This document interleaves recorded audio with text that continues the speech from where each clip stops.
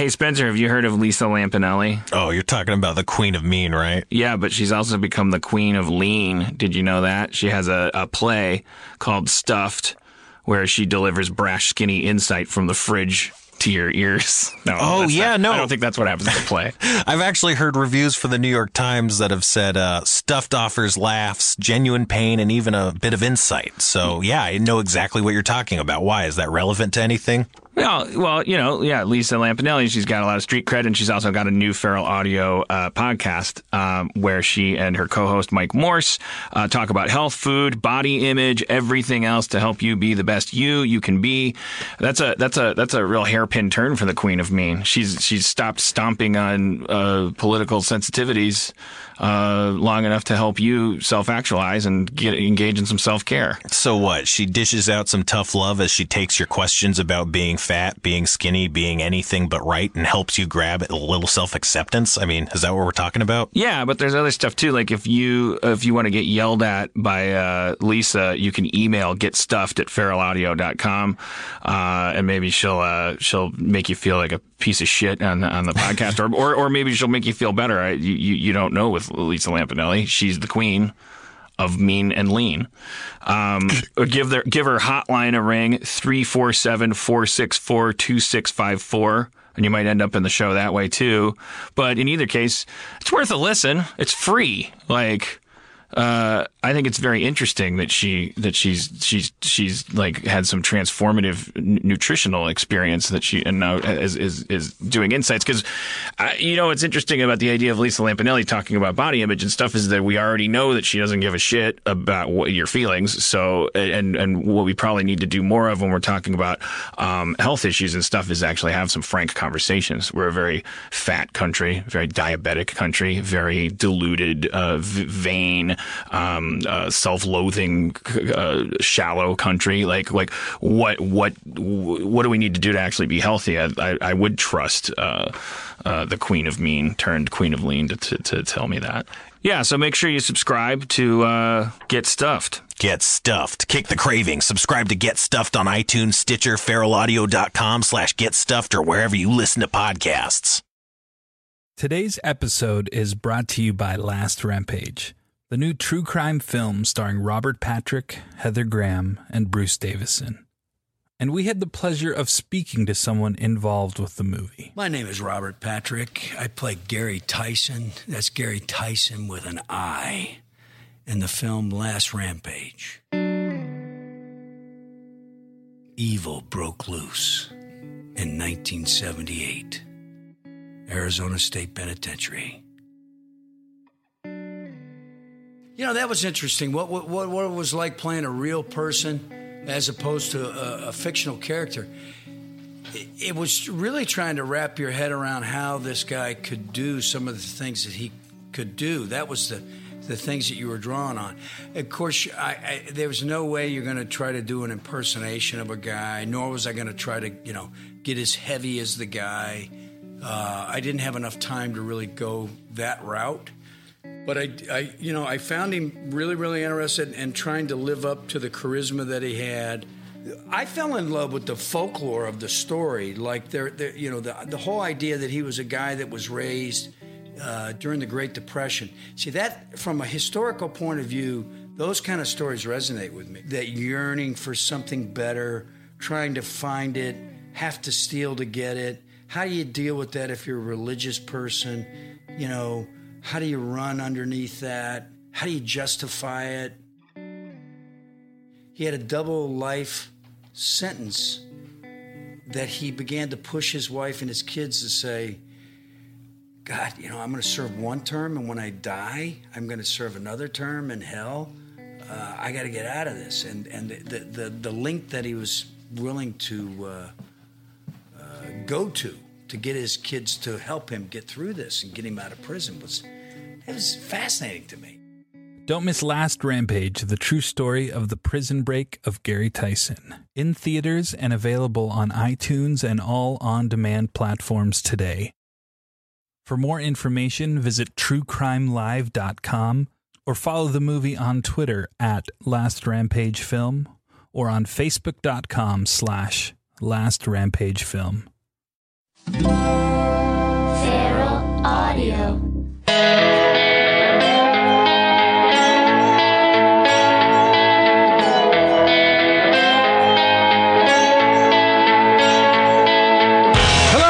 Welcome to Meltdown Comics in Hollywood, California, the Nerdist Theater.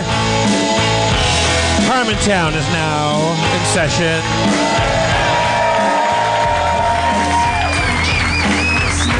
Do we have a Spencer Crittenden among us? There he is.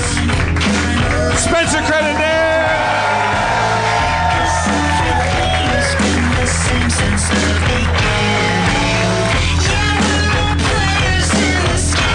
And just to keep things rolling, let's bring out the mayor of Harmontown, Mr. Dan Harmon.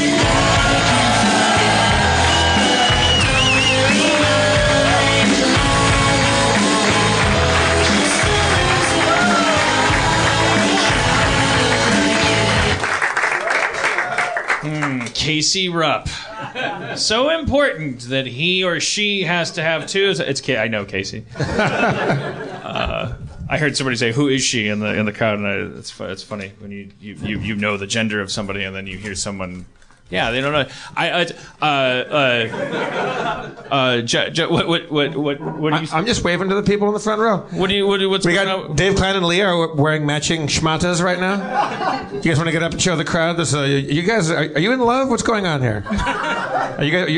Let's see. Yeah, this is very nice. Yeah, they both have kind of a Vincent Van Gogh, Starry, Starry Night kind of thing happening. You got presents? Oh, she's reaching into her purse. This looks like some illicit action going on here. This is a couple made of Harmontown regulars. Can I ask? Can I inquire? Has this become a romance between you two? Yeah. All right. Oh shit. Jeff, just to answer you, Yep. Thank you. Oh my God, that's so beautiful. Did you guys just go to Disneyland? Yeah. I got it. She gave me a Mickey Mouse pin, which I adore. I love all things Disneyland. Woo. Oh, look at you, little lovebirds. All right, sit down. All right. Well, Dave Klein, what were you going to say? You look like you had something to say. Just wanted to give a shout out to Vinnie Van Gogh and also a top-notch handkerchief fine art game they got up at the Getty Center. You got great fine art prints on some top-notch silk scarves.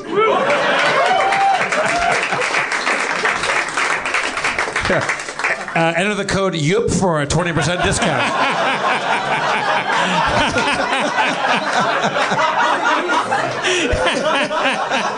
he just becomes like this corrupt cottage industry. Nike's coming out with the new Yuppies.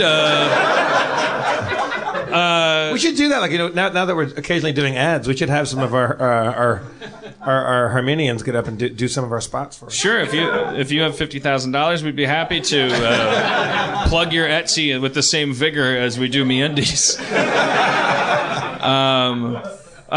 Cody just texted me before the thing, but I was thinking because somebody Casey could be a girl's name, or Cody's I think tends to be a little more of a boy's name than a girl's name, but Cody's excited if she were to have kids, like whether it's a boy or a girl, it'll be Cody Jr. It'd be cooler if it's a girl, have a Cody Jr. I think that'd be cool. Right. And then just now she texted me because we were just having such a nice time. Like, we're staying in a hotel because we got skunked, and it turned into a really nice what the kids call a staycation, and by kids I mean Jay Moore.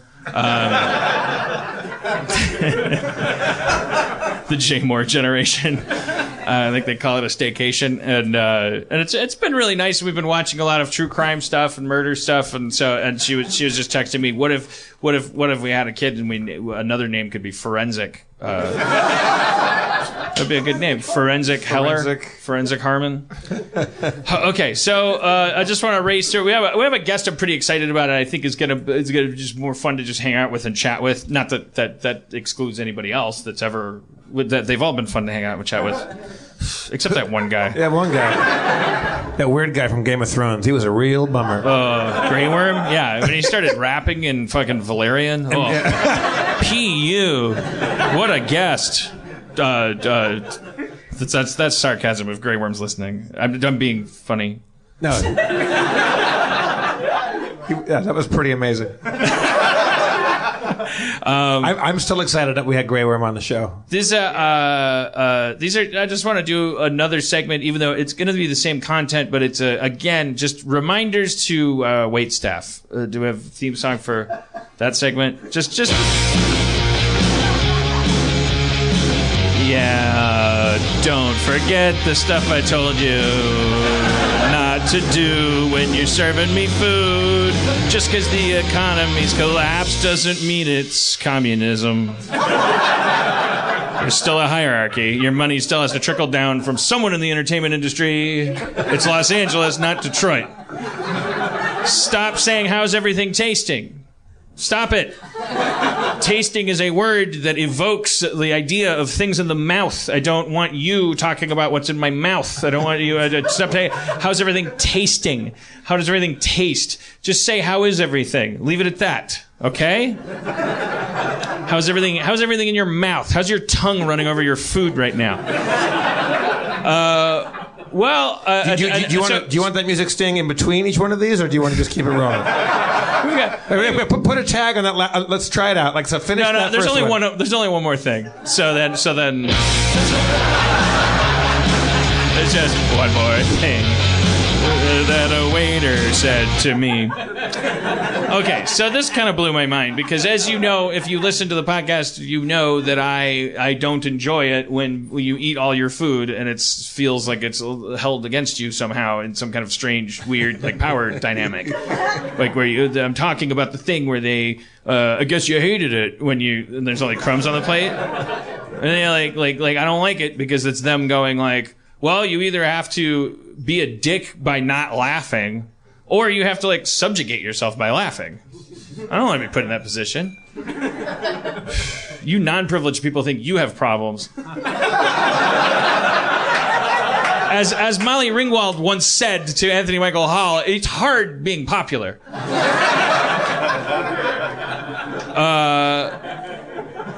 So this little fucking boner was pulled on me today. I've never heard this one in my life. Somebody pulled a boner? Sometimes a white person will say when they look at your empty plate, I guess you hated it. And that leaving you to either go, no, I liked it. Or for you to go, what? To do what? To go, and then they'll go like, come on, it can't be that bad. I don't like being manipulated in a conversation. Like it can just be exchange of information. Like that. I don't do that to you people. Right? Thank you. That was a good meta joke. I riffed that. I lived it. So this I've never heard this before. So I'm halfway done with the meal. Right. Cody and I are sitting at the... I won't name the place. I don't want them to go out of business. I don't want to Oprah their beef industry. I know the power I have. I'm going to let them chill for a little. The manager will hear this. He'll clean up his act. Just to keep it vague, it was one of Guy Fieri's restaurants. So halfway done with my meal, and this person comes up... The wait person comes up and says, I wrote it down... Well, God damn it, fuck it. No, I know it's your worst nightmare that I would point you out or mention you. So I'm not going to. Welcome. All right, so the wait person comes up and says, well, I guess I can assume everything's tasting good because I can see that everything's half gone. And I was like, well, my bro, I was like, I reserve the right to force myself to eat shitty food. It's not like, you can't assume, what do you mean? I guess I can assume everything's tasting good. First of all, you're using tasting. Let that slide. I guess I can assume. What do you mean? That's like when you say to somebody, I owe you an apology. Well, give it up, N-bomb. Give me my apology. Don't tell me you owe it to me. That's like abuse. Or even if you say, I apologize. No, you don't. You describe yourself apologizing is what you do right now. You're Tarzan saying, I apologize. You're not apologizing. It's an acknowledgement of the offense, an expression of remorse, and a commitment to change. I learned it in therapy. 4 deep breaths. 4 deep breaths. You don't. Well, I guess I can assume everything's tasting good. You can ask me if it's good. All right, fine. That ends the segment. Okay. All right. And then there was an Uber driver playing country western music. And by Uber driver, I guess I mean he was not a country western listener genetically. Do you want some theme music for this segment here? No. This is just Dan Harmon's like attempt to weave the highway cones of white guilt and racism. I just I felt like the guy. I felt like it's like the guy was like, I don't know. Like he was an Uber driver. What country is that? I don't know, but it was not the place. It's not the place where Travis Tritt is from. It's called Uzbekistan.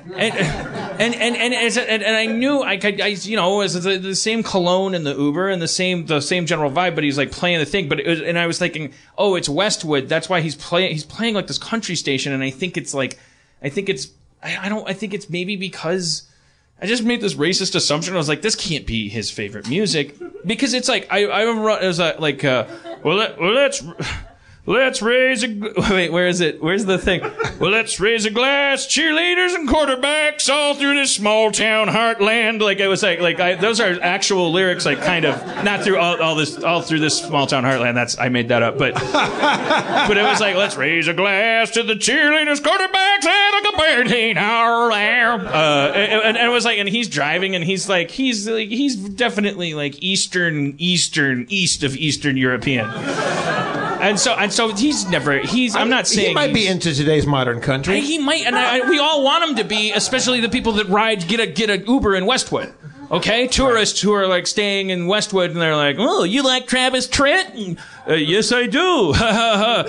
More stars for me. But that's the thing I can't figure out. Is like, really, stars are that hard to get? Now, you could have tried to investigate and ask him some I would not. No. You ever see this guy live or? Because if I had said you like country western, he would have been like, you want me to change you? I'll change it. And I don't want to engage with you. I want to listen to my last week's podcast on my earbuds. All right. Look, I didn't come here to win popularity contests tonight. Speaking of last week's podcast and music. You sang a little hair metal song about Radiohead. Oh, right, okay, yeah. And, oh, crap. Oh, yeah, here it is. His name is, we found it on Twitter. He gave it to me. His name is Nick Siepman, Siepmann. And I forget I think his Twitter handle is Saint_Brickworks, if you want to find him. Can I play what he wrote? It's only, it's about 2 minutes long. I think you guys might enjoy it. Yeah, so if you're a hardcore enough fan that you've clicked on this, then you can use your little 15 circle button to fast forward through because you're playing the thing but if you bought a $10 ticket, fuck you. But hopefully you haven't heard it. No, but it's really good because Dan just freestyled. What was the setup to your song? What you just? I was just thinking Radiohead's name sounds like the title of a very non-Radiohead band from '86 or something, right? Like kind of a hair band band kind of thing. Yeah, and so Nick here has titled this track "Nightblade," or maybe the band is Nightblade. The track is Radiohead. Shall I play it? Here we go. Yeah. I played this in the car. I haven't heard it. You described it to me in the green room. Yeah, I listened to it in the car on the way home from the airport today, and it's rock. And by the way, I just want to thank this guy in advance because as I was saying to you in the green room, the truth is, I was high at Radiohead, and I really did start doing that thing, and it was from a place of joy, and it was really much better than what I shared with you. And I was like, turn your station to misery! And I was like trying to recapture something that was truly joyful, which every time I do, it always sucks. But now this person is like a... Yeah, like in true 80s rock and roll fashion, he's taken crappy lyrics and made it rock. Here we go.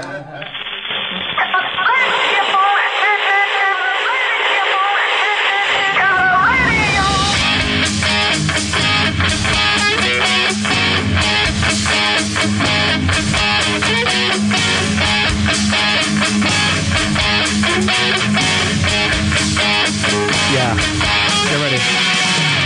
Turn your station to misery.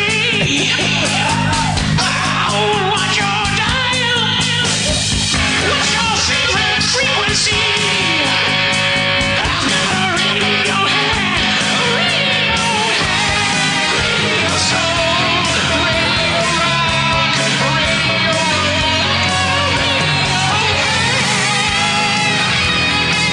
Got a good chorus.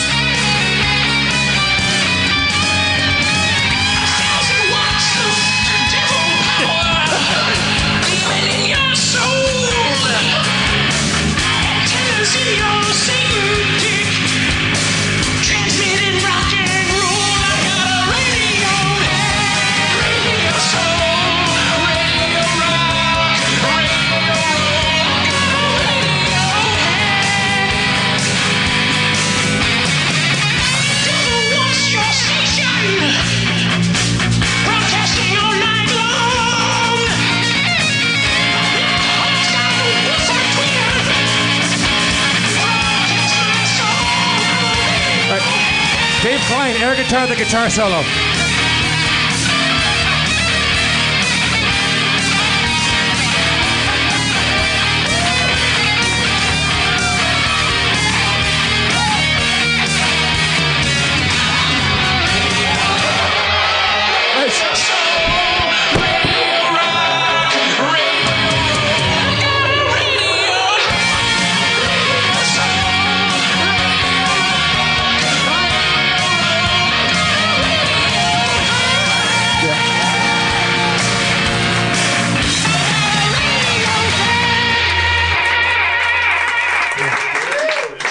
That's some good shit. Yeah, I would have mixed the lyrics a little louder. You're an ungrateful son of a bitch. Spencer, what do you think about that? It was amazing how Dave took his shirt off when his guitar strap was still around his neck. It's crazy. Come to Harmontown. We will note your space work. No, I loved it. It was great. It was great. I mean, if that's not worth subscribing to see Dave Klein take his shirt off and defy guitar strap space work. So, anyways, I'll save my Olympic questions for when our guest is out here. Maybe that can be one of the things that I'm obsessed with. Because our next guest is he's kind of armchair denotes like amateur. I mean, he's an expert. He doesn't have a PhD. He's a comedian and a writer, but he's kind of an expert on obsession because he's got a feral audio podcast about obsession. Different people come on, they talk about the things they're obsessed with, and he gets to the bottom of them. He's also written like amazing, super funny, crazy shit for our friend James Urbaniak, who's been on the show. Please welcome Joseph Scrimshaw.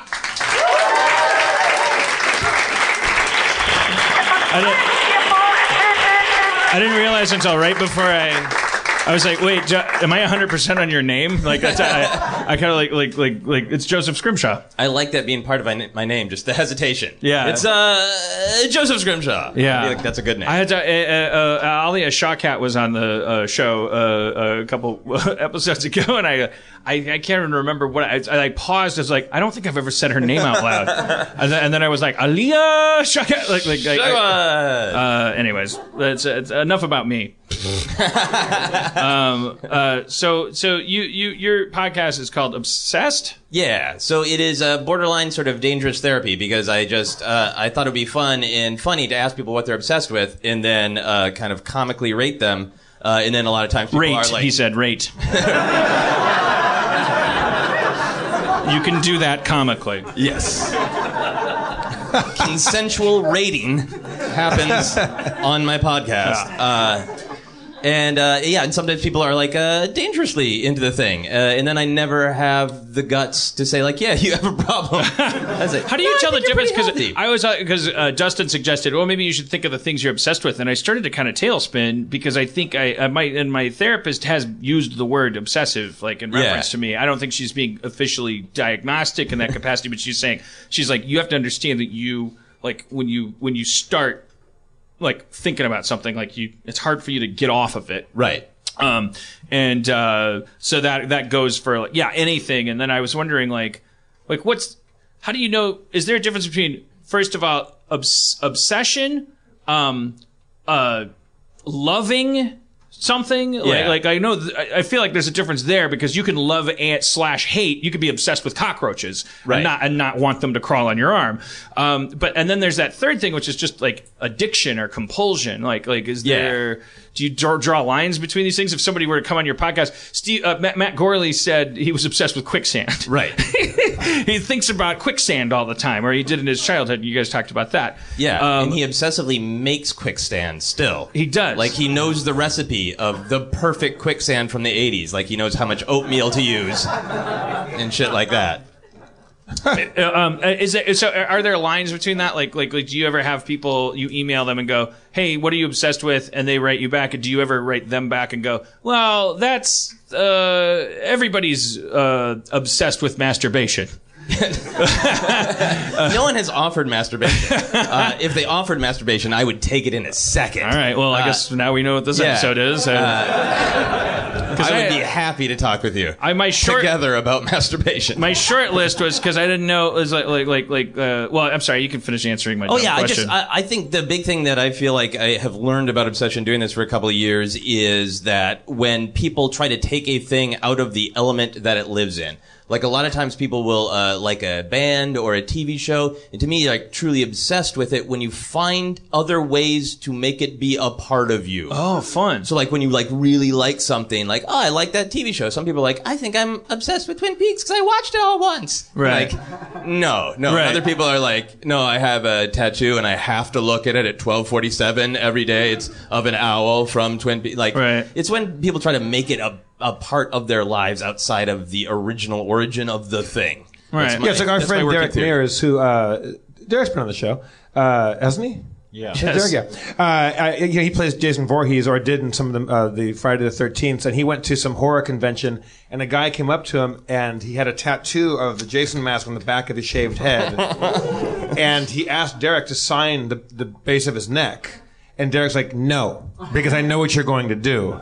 He's like, just sign it. He's like, I'm not going to sign it so you can get a tattoo. He's like, I just signed my neck. So Derek reluctantly did it. The guy came back the next day with the cellophane on it and the Vaseline. It's like now forever he's got Derek's name in a Sharpie tattooed on the base of his neck. Not to derail, but I'm kind of fascinated now, like what Derek's, I remember feeling that way when I was 27 and like somebody like I was working with Schraub in comic books and somebody would come up. Well, I remember I've told the story, a girl who was a super fan of an improv troupe we were in Milwaukee, and when the night that we announced we were breaking up, she came into the dressing room with a basketball sized tattoo of our 90s John Kricfalusi looking logo on her thigh, saying like, "I wish you had told me." And I don't know, I am a little interested in but that guy, I don't know. That guy also, when he showed Derek his license, he had legally changed his name to Jason Voorhees. That was his name on his driver's license. But that's not why Derek didn't want to put his signature on the back of his head. Derek didn't want to feel responsible for this guy's obsession, for art on his neck. Like why do you want my signature on you for life? That's weird. Like I don't want to be not like you're a weirdo, but just like I don't want to have that much influence on the rest of your life. He should have written his name and then underneath, "Do not tattoo," and see. Do you think in Derek's mind, this is where I would access it? It would be like the equivalent of if you were a female performer and a young girl came up to you. And somehow, like, I'm trying to riff an example that's going to get me all kinds of trouble, but I'm like, also, it's like on this clear side of like if somebody was like, I'm so inspired by you and how beautiful you are, and I like, can you, like, I don't know, I'm trying to, what's the fucking example? Like, sign this, tiny sandwich container, so every time I think of you, I can eat the smaller sandwich or something, and that you would go, I don't want to endorse your, there's something that I think you actually need to deal with. That's what I'm trying to get at. Yeah. I think for Derek, it was more just a little bit of bashfulness. Like he just didn't feel like he was maybe worthy of that. Which I don't think. Yeah. If that's the only reason, then I kind of came full circle. Like, because I used to go, oh, that's a character from a comic book that my friend Rob drew. Dude, that's not important. Like, now it's going to be on your calf forever. Like, that's no good. But then I started to, at some point I was like, well, I guess it was probably all the community tattoos. I was like, this is fine. Yeah. This is absolutely justified behavior. Yeah. Joseph, did you start this because are you obsessive about things too? I am a very obsessive person. Do you have a list of things, or is it all under one umbrella of obsessions? No, I have a whole list of things. It's a little bit, I'm sure the joke has been made. You're obsessed with obsession, obviously. You started a podcast about it. Yeah, but I mean, there's always been media I've really liked. I'm a big Star Wars guy. In college, I got really into squirrels. When you say you got into squirrels, I don't know if you know this about squirrels on campuses, but they're very friendly. They're extra friendly. Also, squirrels on film. Yeah, well, there was a squirrel in my neighborhood. I mean, squirrels are very easily. They're so close to cats, still, like evolutionarily. I mean, they will. I mean, yeah, like anywhere they're not getting actively killed all the time, they'll like. If you go like this with your finger, they'll crawl up your leg, and like because they think you might have a peanut or something. Yeah. There was a kid in my neighborhood. There was a squirrel named Charlie who did that. It clearly had been like trained or something. How did you discover its name was Charlie? We all called it Charlie. I don't know. It was like it was folklore. I don't know. It was Charlie's Joseph. like That was a very squirrel obsessed question. Like how did you get so close to this squirrel that he told you his name? Yes. I remember it just crawl up your leg. It's the most amazing thing to have a squirrel like use your pant leg. Like scale you as if you're a tree, and you're like, and it's like right there. It's a wild animal, but it's like, and then you just feed it a little nut or something, or you go, sorry, I was just seeing if you do that. I don't walk around with nuts. I saw you, and what form, Joseph? What form does your squirrel or did your squirrel obsession take? Like, how did that manifest? So I was doing like just sketch comedy stuff, and I was doing sketch comedy with my brother, and he was like, "Hey, I think what this sketch needs is for you to be dressed as a squirrel." And my girlfriend does costume design, so she wants to make you a squirrel costume.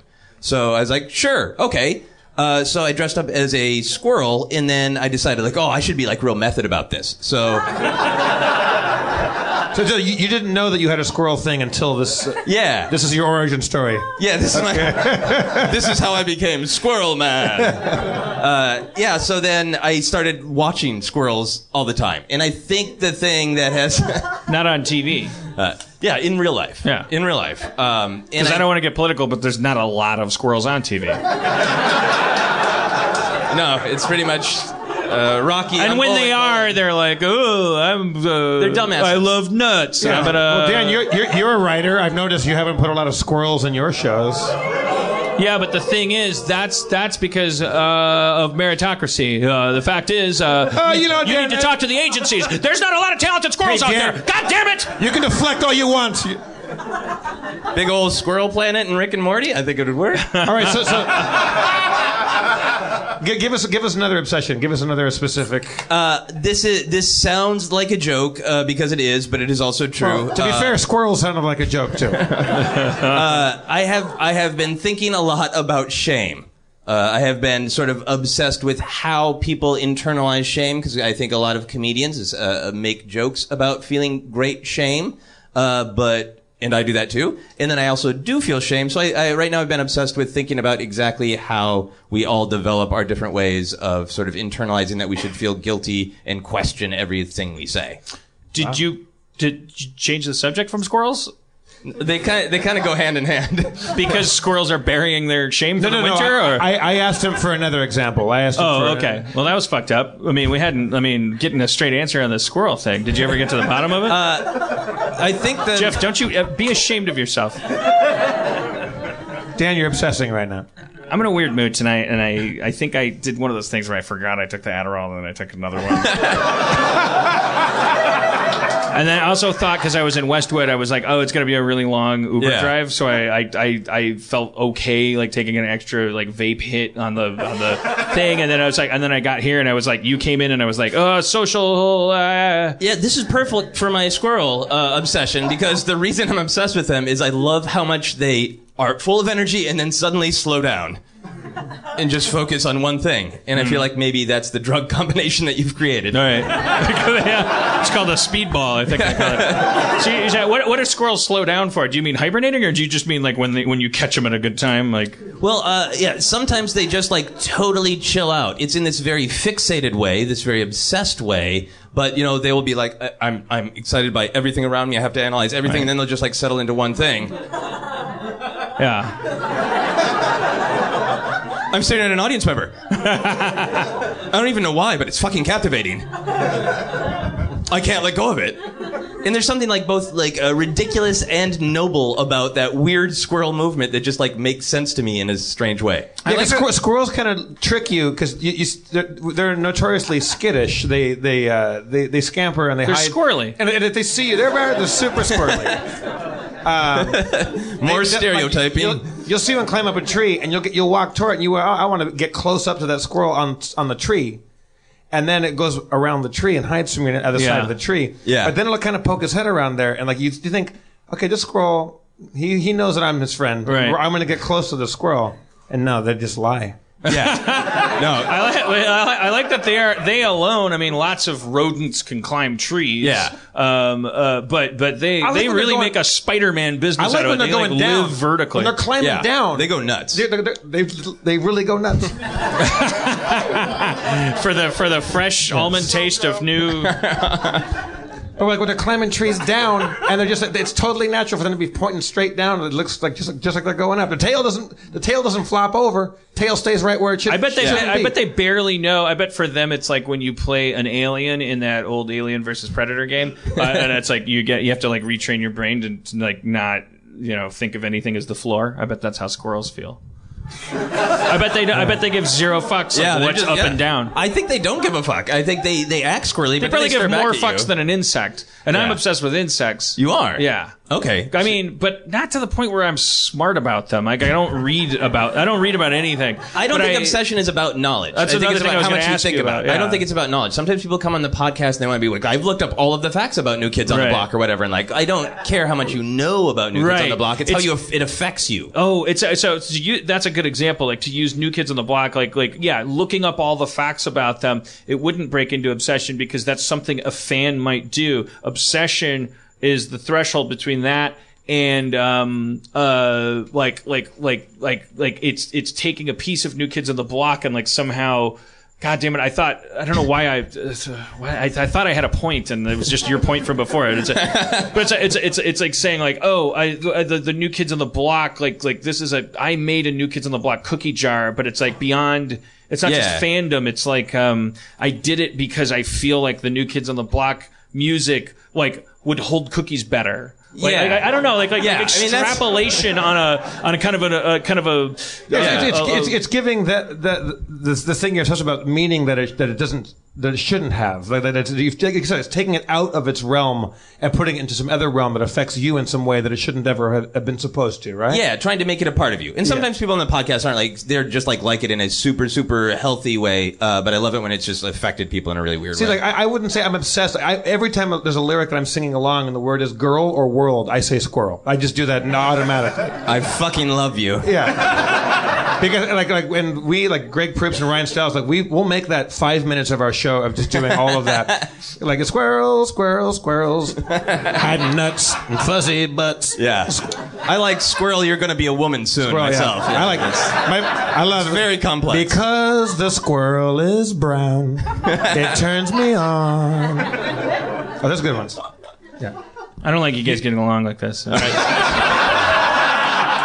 But that doesn't count as obsession. That's just more of just kind of a fetish, right? That's just fun. Yeah, that's a fetish. Yeah, okay. That's a fun improv game. Well, yeah, fetish because I made a quick list like on my way out the door. Cool. I was like, okay, pantyhose, redheads, Minecraft, race, personal technology, systems, rules, structure, coconuts, and biology.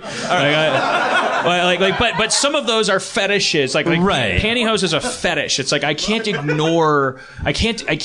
not think about like sheer fabric. Right. It arouses you in a sexual manner. If it's in the room, it doesn't matter. It's not like if you're, you don't have to worry about me like babysitting your sheer fabric clad nana.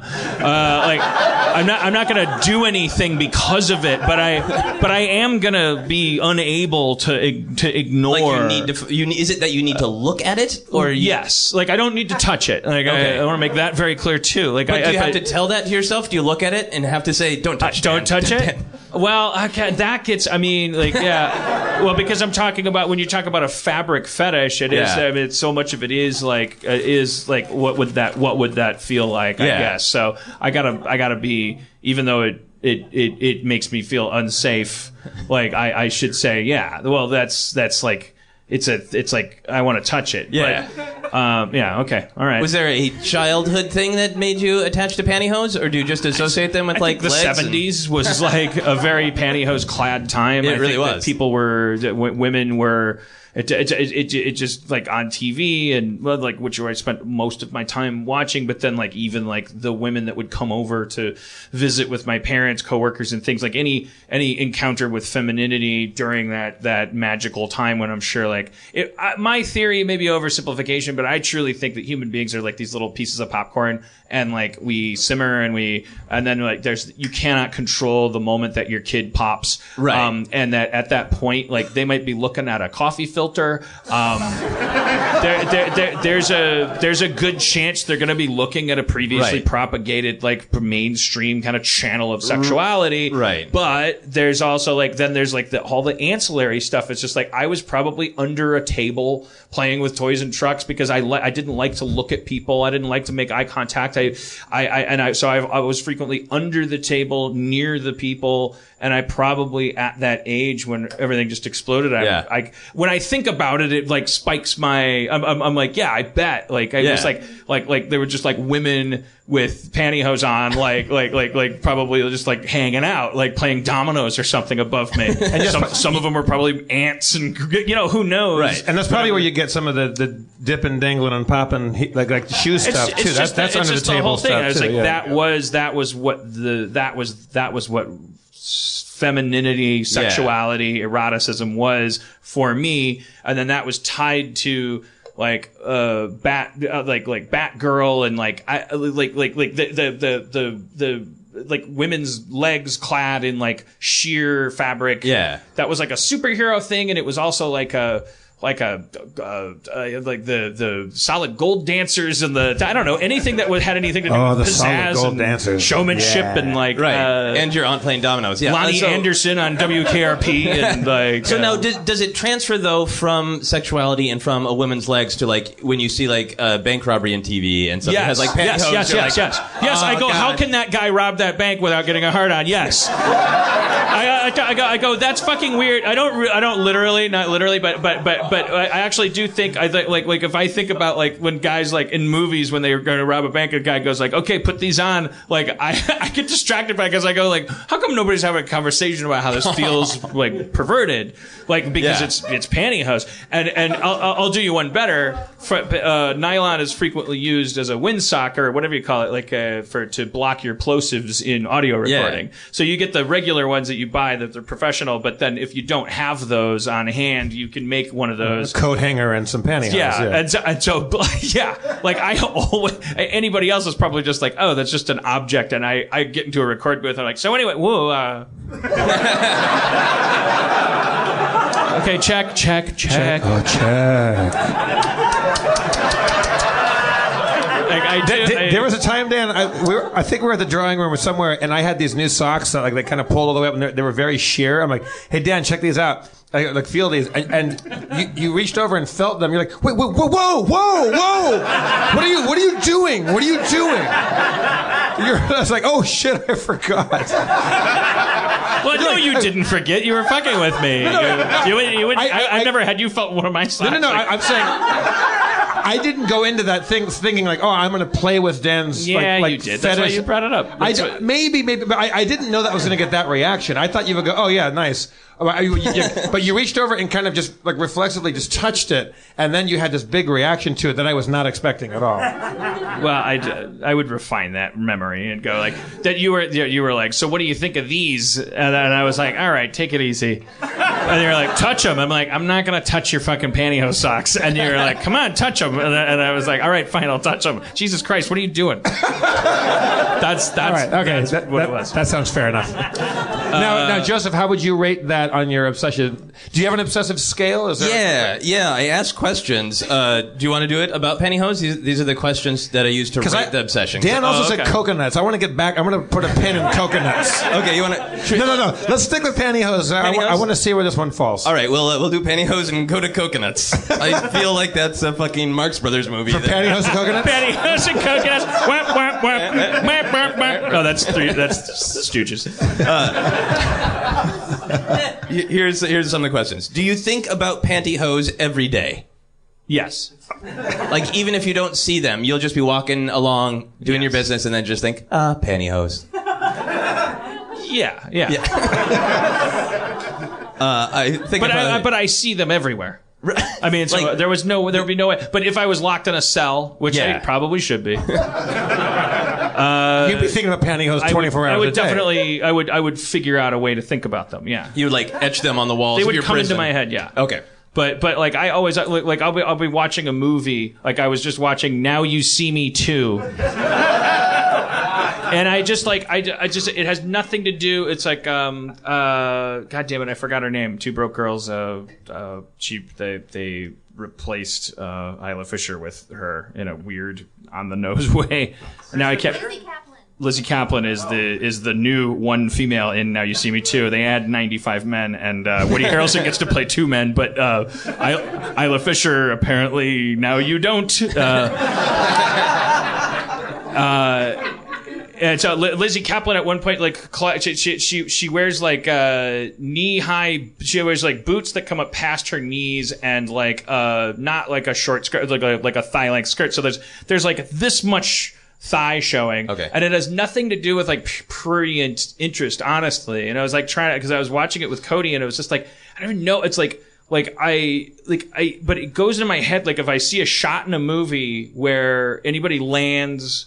Or it's like somebody's what? I just my mind says whether or not they're wearing not like pantyhose. You feel like you can identify quickly. Yes, like you're an expert. And like I ran through it with them. Cody, and I was because I feel more comfortable talking to her about this stuff, and I was like, and it was interesting because it wasn't a definitive thing, and it was definitive in my mind. Yeah. It was, which I think is obsession, because it's like, why would you even have that? Because she rewound it. And she was like, well, her legs are the same color as her face and her hands, though. What are you basing it on? And it was like, I couldn't even really pinpoint it. I was just like, I don't.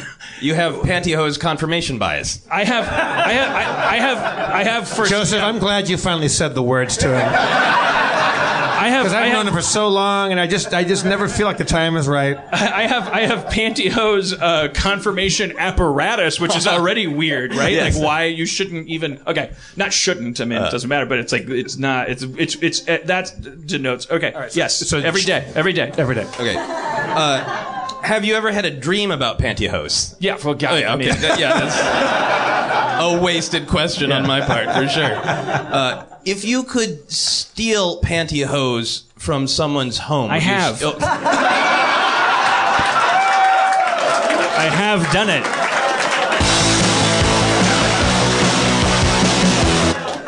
How is this going to apply to ants, by the way, or coconuts? Well, I guess I wouldn't steal coconuts from anyone's home. I have robbed.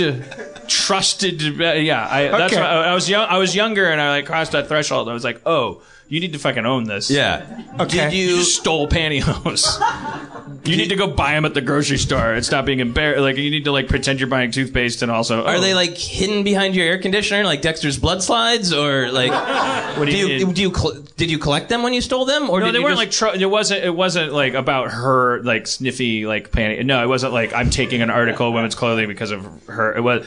I keep going like, oh no, not like that. And I don't want anyone listening that has any predilections. I mean, I don't want anyone to ever feel ashamed of themselves. But I'm pulling back on my pulling back. But no, for me it was like a new package, and I was like, fuck, I'm never gonna get this chance again. Okay, but then you just appreciated them, like you just appreciated them. Yeah.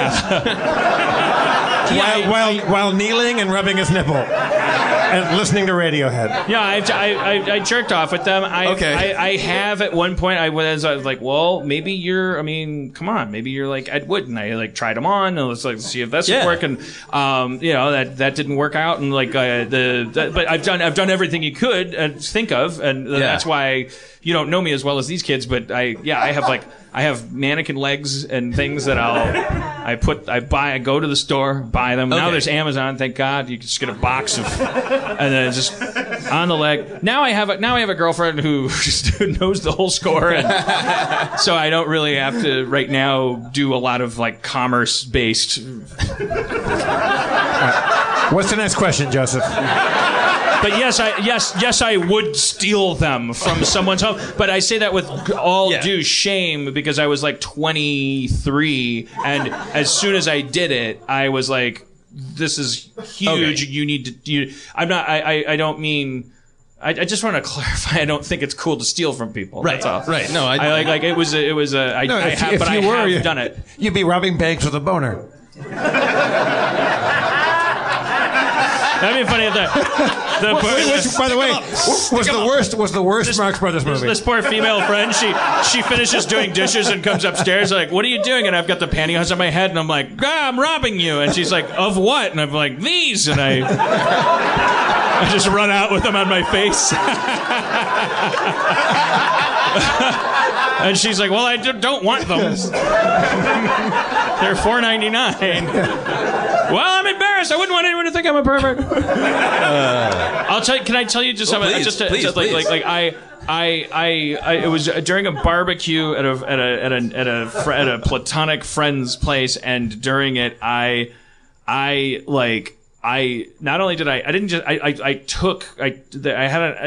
she had a lot of them and wore a lot of them. God bless her. And I felt like she would never miss them because because obviously it's a cowardly thing. So if I thought it would be noticeable, it was like because of the circumstances, I was like, this is your big chance.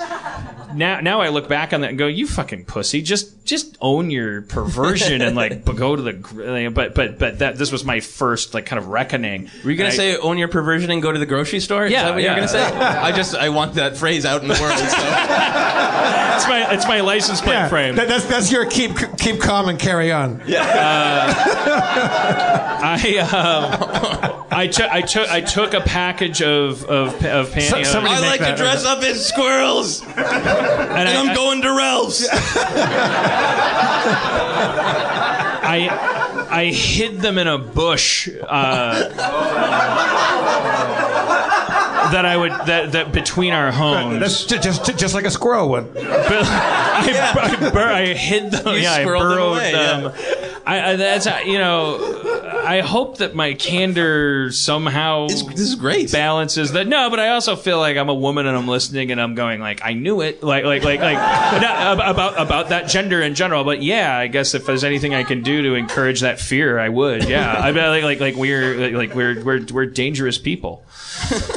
All right, next question. All right, sounds good. I was a friend and I hid her pantyhose in a bush. So I could take them home, and that's fucked up. I'm just admitting this now for the first time out loud. You put them in the bush so you can retrieve them later on. So and take them home. Yeah. I was like, I'm gonna put these here because I'm not gonna walk around at the party. Were they in a full? What kind of package? Well, they were the Hanes in the flat package. Gotcha. So yeah, you couldn't just put those in your pocket. Gotcha. Yeah, I could have. Well, I could have, but that would have taken some strange form of courage in the face of my coward. Every move had to be cowardly. So, but you had to get them out of a room to an outdoor area where there was a bush. Yeah. So how did you get them? Did you put them inside your sweater? What? Yeah, it was a barbecue. I tucked them away and I'm like, I gotta get rid of this shame so I can forget about it now that I've committed the crime, profited myself. I'll just bury the body, go back to the barbecue. And then, look what I found in this bush. When did you return to the bush? After the party was over? Yeah. Like in the middle of the night or what? I don't know. Were people still there? After I was done at the barbecue, I was just I was going I have this weird chance with all these circumstances. At that time, the whole context was, I never thought it was possible to be so unashamed of this fascination and obsession that I felt that there was no Amazon and there was no I had never just bought a pair of pantyhose. This is your only access then. This was the opportunity. This was the threshold from looking at photos of women wearing it and to and I was robbers, I've never actually really. Had you ever thought about before that moment? Had you ever thought about could I just go and buy them, or had that not occurred to you at all? I had thought about it, and then I had been but I can't do that because, I don't know. I was just scared. I was so ashamed. I just thought, I don't know what I thought would happen. Just somebody would go at the grocery store, I would go, so toothpaste, and what are these for? Because it's not Halloween, and these are taupe. They're not Robin Hood. What are you doing? What are you doing, buddy? I don't know. It's when you feel shame, you don't even really. To me, it's not. There's nothing logical about it. It's you think everyone will know, and Yeah. like things that they would have you bother to run through. It's like the telltale heart, it's like like you do the extra math, like so the things that you'll do to avoid, right, you imagine what everybody else and that's is the gonna say. dangerous thing about shame, which is why I think that's like that's the thing, is like the creepier a thing, the more that we don't want to look at it, and like we go like, oh well, I know one thing for sure, I feel better about myself as a mainstream citizen because that guy's really weird. The thing is, there's a little tax levied on that. I think, and like this isn't self-justification. This is like because of my taste of it. I feel bad for people that like wouldn't be able to say into a podcast and therefore feel like get some sleep at night. I mean, I think that's a positive part of discussing obsessions. Is I think in general our culture is moving towards sort of like. Whatever you love, you do you, and being loud and proud about it. And I think that it is great that you are being loud and proud about pantyhose. Loud, but not. Now, Joseph, just loud. Joseph, real quick, I want to get back to the question on pantyhose, but I have a side question. Yeah. The last question was, have you ever stolen? Yeah. Have you ever stolen blank? But let's say we had picked race, which is one of the things. Have you ever stolen race? I've co-opted it. We all have. It's called rock and roll. Do you? I steal race every day. We built this city on appropriation. Yes. We built this city. Do you just not use that question, or do you apply that question somehow? Like, have you ever stolen? You couldn't. Say. Yeah, I alter them if I have to. I had somebody who just wanted to talk about fear, and I didn't ask them, "Would you steal fear?" Because you didn't want to accidentally launch a DC comic. Man of Steel 2. Would you steal fear? Who are you? Fear thief. My story begins in Saigon. So I tried to alter them. I dig it. Okay, so moving on, maybe. Okay. Fear thief.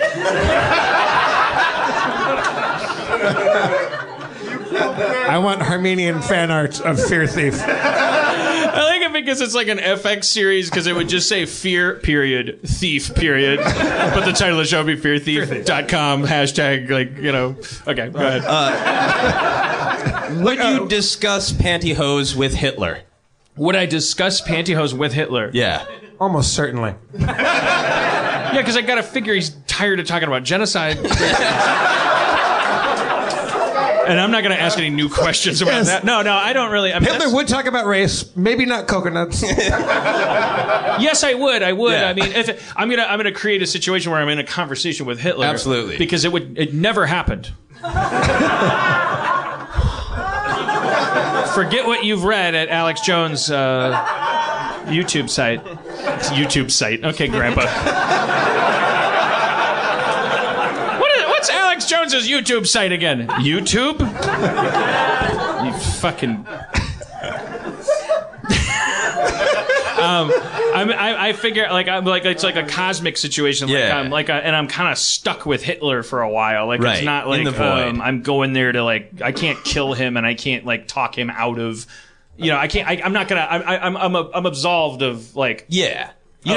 Engineering. I don't have to do anything that people are going to yell at me for doing. Yeah, or you're not doing. stuck in a void with Hitler. Yeah. Right. You talked would about like to talk- pantyhose. You could have killed Hitler. I would go like, oh, hey, Hitler. Like, I'm picturing we're treading etheria, because we've both had some Kubrickian fucking mishap.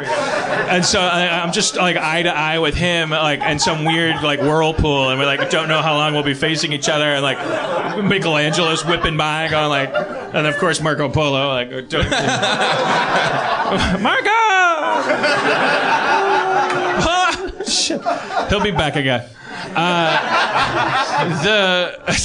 But then for some reason I'm faced off with Hitler. It's like the current's going both of our ways. Yeah, I'm you're stuck hey with Hitler, and he's like, Dan Harmon, and I'm so you're familiar with me? And he'd be yes, for whatever reason, I saw Community. It was did you like it? And he's like, yes, and I'm like, yes, shitty. I just want everyone to like it, but it's Hitler. So we'd get my shit out of the way, and then I'd go like, so why Hitler? Like, why would you do that? Do what? Like, well, why'd you Hitler everybody? Well, I didn't. Okay, well, that's what everybody says. Nobody says I'm not Hitler. And then I go like, well, so like, what? Tell me like what you were really passionate about, because there's the whole art versus like genocide dichotomy, as if your teacher had told you drew good, you wouldn't have killed 6 million people. And he's like, I'm gonna stop you there. I didn't kill 6 million people. And it's like, I don't want to take part in a revisionist conversation, Hitler. And he'd be like, it's like don't compare me to Hitler just to win an argument. And I'm like, you're Hitler. So eventually it would run into like this rhetoric wall, right? Like, and I would go like, okay, fine. So let's talk about anything other than the Hitler stuff. And he'd be like, yeah, if you don't mind. And I'd be like, fine. And I think one of the third or fifth things I would get around to is like, what is it? So what are you into? Like, do you like what popped your little kernel popcorn? Yeah. Like, what are you like, you think you're a little, like, where do you think you are on the kidsy scale? Or like, what did you like? Do you like, are you a boob man, a butt man, a leg man? Like, I would have gotten there, yeah. Okay. So do you feel like if you're swimming in etheria, you were swimming in the void that did not have water? Treading etheria. By the way, I coined etheria, and if you ever tread in it from now on, you owe me 5 cents a minute. So you're treading etheria. Just such a great drug term. And Hitler comes up to you and says, like, I'd like to engage you about pantyhose. Would you be like, no, fuck off, Hitler. I'm not. No, I would be like, holy shit, what? So pantyhose are more significant than I even thought? Like, yeah. If anyone ever like came up to me and was like, let's have a conversation about pantyhose, I would be like, it's like saying Minecraft. Like, I'd be like, okay, yeah, like you have 3 hours of my time. But that doesn't count after the show. I go back there, I call an Uber, and I phone out. You met a guy once that says like he goes at night and takes photos of a certain storefront that has mannequin legs in it, right? In New York. I met a guy at a bar that did that. Yeah, that had a mannequin thing. Yeah. And you guys had like a good, nice, like a very interested, like healthy conversation about like just getting to the bottom of what that is. I don't. Well, I guess that's a shame because I don't remember a damn. Sorry. So next question, we kind of already talked about a little bit. Would you get a pantyhose related tattoo? No, but that says more about my obsession with not getting tattoos than No, I wouldn't, because a lot of it is rooted in kind of shame, and I also felt like on one hand I feel like that would be healthy to overcome, like shame in general, like my therapist says there's good shame.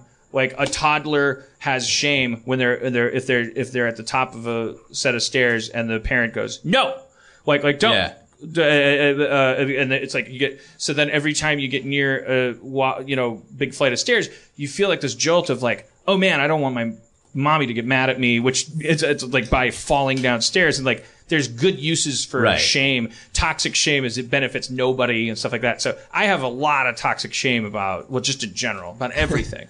So I'm trying to figure that out. I don't think I'd ever, but aside from that, I think a tattoo would just ruin everything, because a tattoo is like a Superman logo. It's like, here's my thing, and I think the pocket of, I think there's a little pocket of shame about it that's like kind of, I like the kink. I like so you wouldn't want like an actual tattoo of pantyhose on your leg, so you could always look down and see pantyhose on yourself. No, who would want that? Yeah, that seems silly. But if somebody came to you and said you must have a tattoo, would pantyhose be in the running? If just like you had to have a tattoo? Yeah, sure, but so would Pac-Man and like I don't know, because that I would way have up like there. Okay, that's very helpful. Minecraft, I guess I'd probably get like a Minecraft tattoo. Okay. I have one more question to rate your obsession, and this is a weird one. It's strangely metaphysical, and you can interpret it how you'd like. If you could not enjoy looking at pantyhose without you or someone you love first being punched in the crotch, would you still look at pantyhose? Me or someone I love? So I can pick me, right, all the time? Or you can pick someone you love, which sometimes people on the podcast do.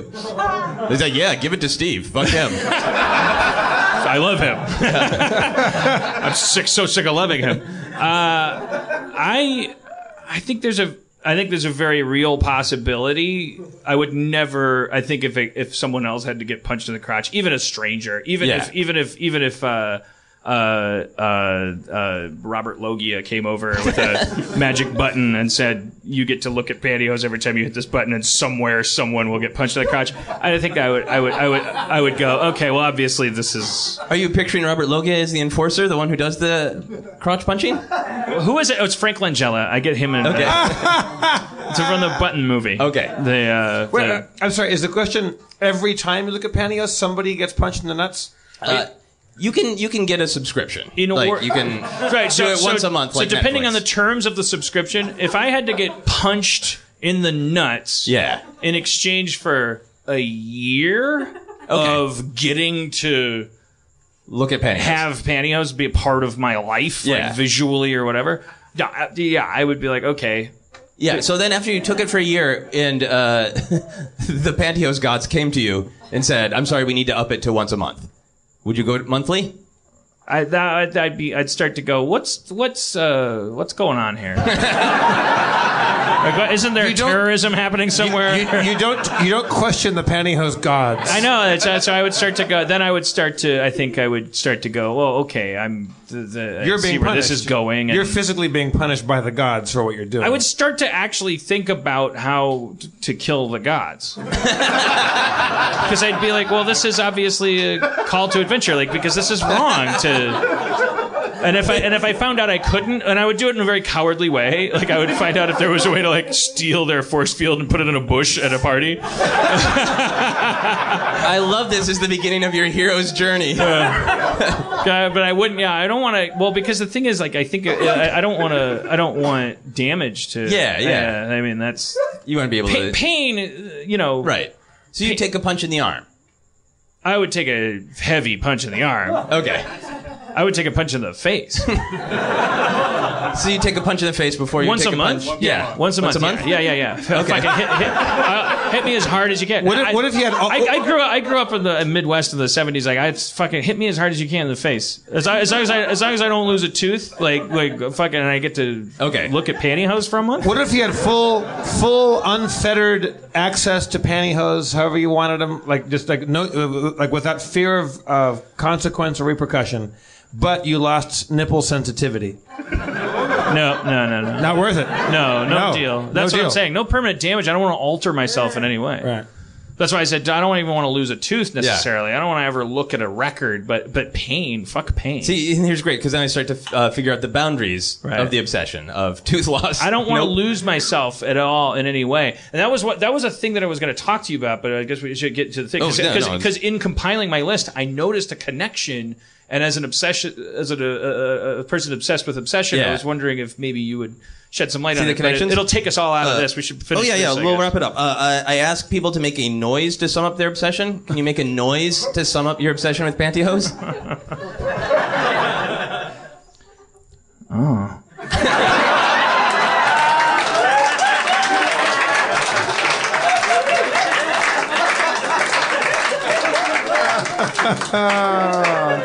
It's like fewer syllables to say. Well, hello there. Yeah, that's I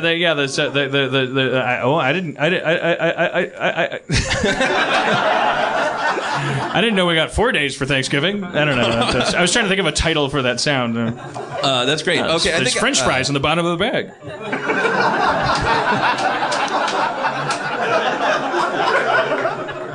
Wow. I think there might be a food component to all of your obsessions. That's how I measure fucking worth.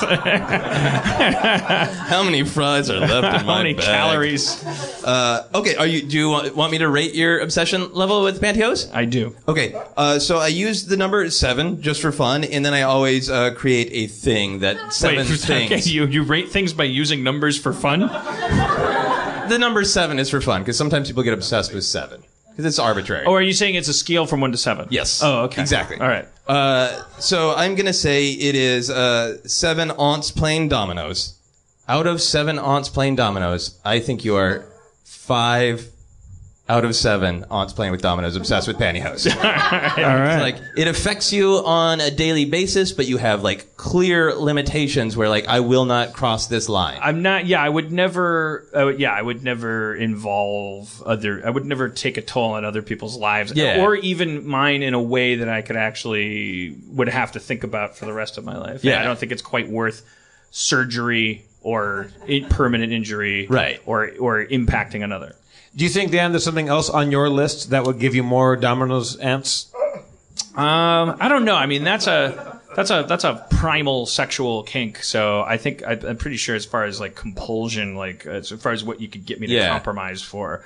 I mean, but that's It's I mean, Minecraft. How many aunts do you think you would score on Minecraft obsession? I mean, Minecraft's like cigarettes or something like that, where it's addictive. I put that more as an addiction, but I am obsessed with Minecraft's addictive quality. Like holy shit, how can one game be so good? And why can't anyone make a better game? But while making that list, I was like ants and biology and systems and rules. I find myself. I think I'm particularly like there's a huge component of my life and my obsession with story structure and stuff like that is like I don't want to change at all. Right. And I'm obsessed with the idea of simplicity, order, systems, rules, cleanliness in a love-hate way. Like I'm like I on one hand like refuse to be told what to do, and I'm fascinated with anyone that tries to tell anyone what to do. It doesn't matter, and that's what. And I think it trickles down to like my obsession with race and racism and gender politics and social activism and all these things is because I'm always you'll find an equal number of people that like fucking loathe a thing that I say. On both sides, like I'm a cuck to the fucking like the whatever you MRA call them, guys, and I'm a pig-headed fucking Belushi to the SJWs. I don't use the phrase SJW, but I'm like right in the middle because I'm always going like, who's trying to tell me what to feel and think and for that matter, who's trying to tell anybody else what to think and feel? And then I'm also like who says a movie's hard to write and who says like why can't you? And it all seems to come down to like this thing where I want to be like this dirty piece of shit, like this pile of like organic gunk, and I want to like come up with a way of like how can we all be that and like but have it all make sense. Right. So you want to find a little bit of order within the chaos, but you would like it if the order it maybe looks like a lump of crap. I want to maybe it's that I want to prove that the highest order of all necessitates like chaos. In just being organic, right? You're describing I like selfishly want to like create a system in my mind for myself, or I want to die. Like I want to prove that I don't belong. I don't know. Okay, how do coconuts fit in with an obsession with order? Because coconuts are like so like I was like they are this giant hairy floating nut. Right. So they're like a Lovecraftian food object. Yeah. They should not be. They're like it's like sperm in the form of like this liquid, and the inner coating is like egg, or it might be the other way around. It's like a plant. It's like there's gametes in the fluid, and there's like food stuff like the milky coconut stuff on the inside of the layer that you can scrape it off and eat it. Like that's is delicious to that liquid, I think, as it is to the. And this feels more sexual than the pantyhose to me. It is really super sexual, and I feel like biology in general, like is so. Yeah, I love like the genetic. You know, here's something that I just realized. I just realized it's okay to say now in this episode. When I was in like 9th grade biology, when we were first starting to learn about genetics, I would get aroused by the discussions about dominant and recessive genes and stuff like that. There was no sexual component to it. It was nowhere near actual reproduction. Right. We were talking about on a cellular level, like RNA becoming DNA and all that stuff. I get aroused. Would you steal biology? Bio burglar.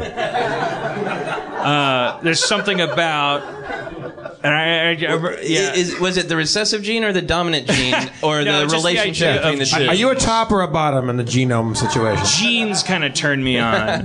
The idea of genes, the idea of biology, the idea that we exist as part of some strange goopy mass, like that started as just entropic molecular collisions, and that something within that is like, I want to be, and I don't know, instead of not being, and that always takes this aqueous, soupy, salty, briny, visceral form, like the primordial soup. It's like exactly I kind of what get you're turned saying, on. yeah. So it's a system of order that functions, that creates things. That is very scientific. The but it's reveal a that milky mud goop. is a computer. It gives me a boner.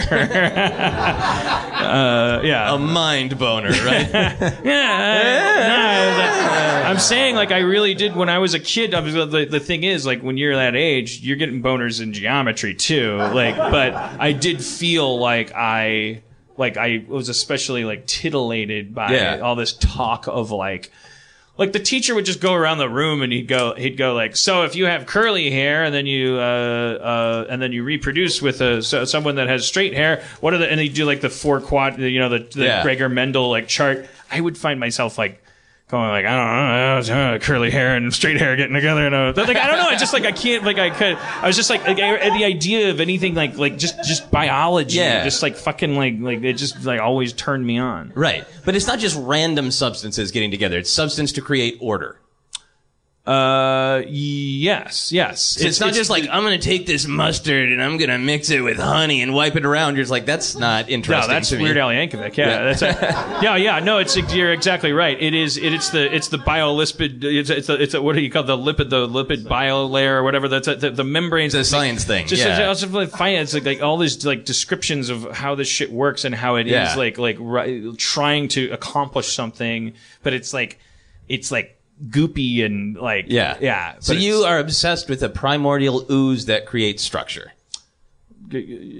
Yeah. And pantyhose. But that goes to like imprisonment and things too. In pantyhose fetishism, there's like a thing called encasement, which is like, that's people who are so into pantyhose like nylon that they'll just like encase their whole bodies. So there's like sites that are just like, it's called encasement as a fetish. So it's like head to toe. Okay. Like, and you can easily do it with basically 2 pairs of pantyhose or 3. Like you take one pair, pull it up to midsection. Another pair, you put your arms instead of your legs in and put your head through the crotch, and then take a third pair, put it on your head. Now you're encased. Now, I haven't tried it. But we had sounded like an infomercial. And now you're encased. It's just that easy. You can do it 5 minutes a day. It costs less than a cup of coffee. Sometimes you can just find them in bushes too. But remember when Adam Goldberg's roommate was on the show years ago before we went on the tour? Yeah. Adam Goldberg had a young lady who was his roommate. She came on and she was. It sounded like she was a little bit into encasement a little bit. She was like skin tight spandex. Like it was like. Anyways, but wait, I forgot what I was saying. Oh, but it's like, biology reminds me of that. Like, it's like this fucking zoomanity, like fucking like pushing your like hands against a membrane or something. Yeah. I don't know if it's like, I can't figure out if for me it's like it's this idea of like cocoon or like does it have something to do with like I want to airbrush all of humanity. I can't tell if I love or hate order. Yeah, that makes sense to me because you want to, when you get fascinated with structures of order, it's always in some sort of messy, sloppy way, like at least aesthetically. Does that make sense? Yes. Yeah. Because I'm not an engineer. I'm not an architect. I don't go, I love systems. I'm going to think about traffic all day. Yeah. I'm interested in human shit. And the fact that when you poop it out, it goes into a network of tubes underneath us. I want to talk about that. Or ants, which we try to spray to keep out of our house, and the fact that they exist as an older species with a much more systematized way of thinking and emergent super behaviors. organized. That it has something to do with the causticity of like.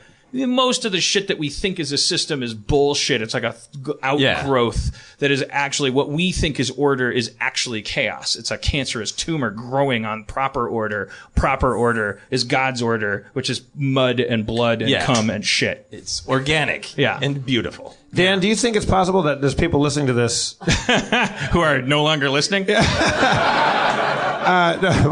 Watch how delicately I shoehorn our ad into this. Do you think it's possible to be obsessed with Rick and Morty and video games at the same time? I think if you like. I think Rick and Morty definitely indulges because Rick is he's a sociopathic, anarchistic, crazy genius who definitely doesn't want to be told what to do.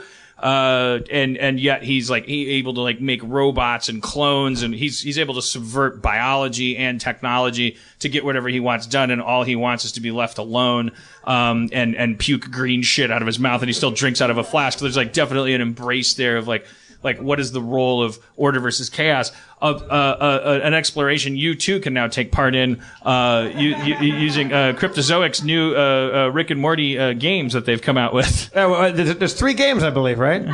You tell me. I think I have it written down right now. I was just told by Dustin to plug this right now. One game is called Total Recall. There's you can play Mr. Meeseek's Box of Fun Dice and Dare's game. Oh. So I promoted that wrong in the mid-roll recording that I did at one point because I thought there were 2 things, and one of them was called Mr. Meeseek's Fun Box of Dice and Fun Dares game. You might be right. I'm only reading what's in this text. Wait, Dustin's saying there's 2. It's 2. You're right. Okay, all right. There was order in the chaos. There was order in that chaos. So, Jeff, are you saying that this company that I think is called Cryptozoic.com? I think yes. Are you saying that if you go to their site Cryptozoic.com/Harmontown? That there's something that would make you special in some way, that you could partake in the purchase of either this Total Recall game where you play cards and fight alien I just parasites? feel like there might be obsessive people out there who are wondering what their next tattoo and what the thing they should steal next would be, and maybe it's a video game. These aren't video games. These are more tabletop-y kind of games. Are the card games? Yeah. So they're easier to steal, actually. This is my text says this. Reminder, at some point we have to do an ad for these Rick and Morty video games. All we have to do is acknowledge they exist and do a bit where we say the names of them, which are Total Recall and Mr. Meeseek's Box of Fun Dice and Dare's Game. And then you text it back, got it. It says video games? Video games. That's his. Dustin said sorry. They're not video games. No, they're not video games. They're tabletop games you can play with is it fun for the whole family? I believe the Total Recall game is like a card game that takes advantage. Everybody remembers the Parasite episode where the alien parasites are in the house and they can't tell. It's sort of a clip show because they can't tell which of their memories are real and which have been implanted there by... That's the Mr. Poopy Butthole episode, isn't it? Yeah. We have the card game in the car. He has the card game in the car.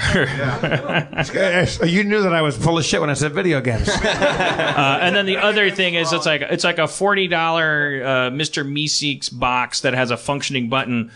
It's $35 for you, though, if you go to cryptozoic.com/Harmontown and use the promo code Harmontown or something like that. Also, MeUndies. Okay, so back to you, Joseph. Yeah, well, so MeUndies. So they're... Now, wait a minute. Don't bring your integrated marketing into my show. How dare you? Oh, wait, we're part of the same network. Yes, MeUndies. Yeah, MeUndies. Oh. They're very, very silky, smooth, soft. Twice as soft as cotton. Yeah.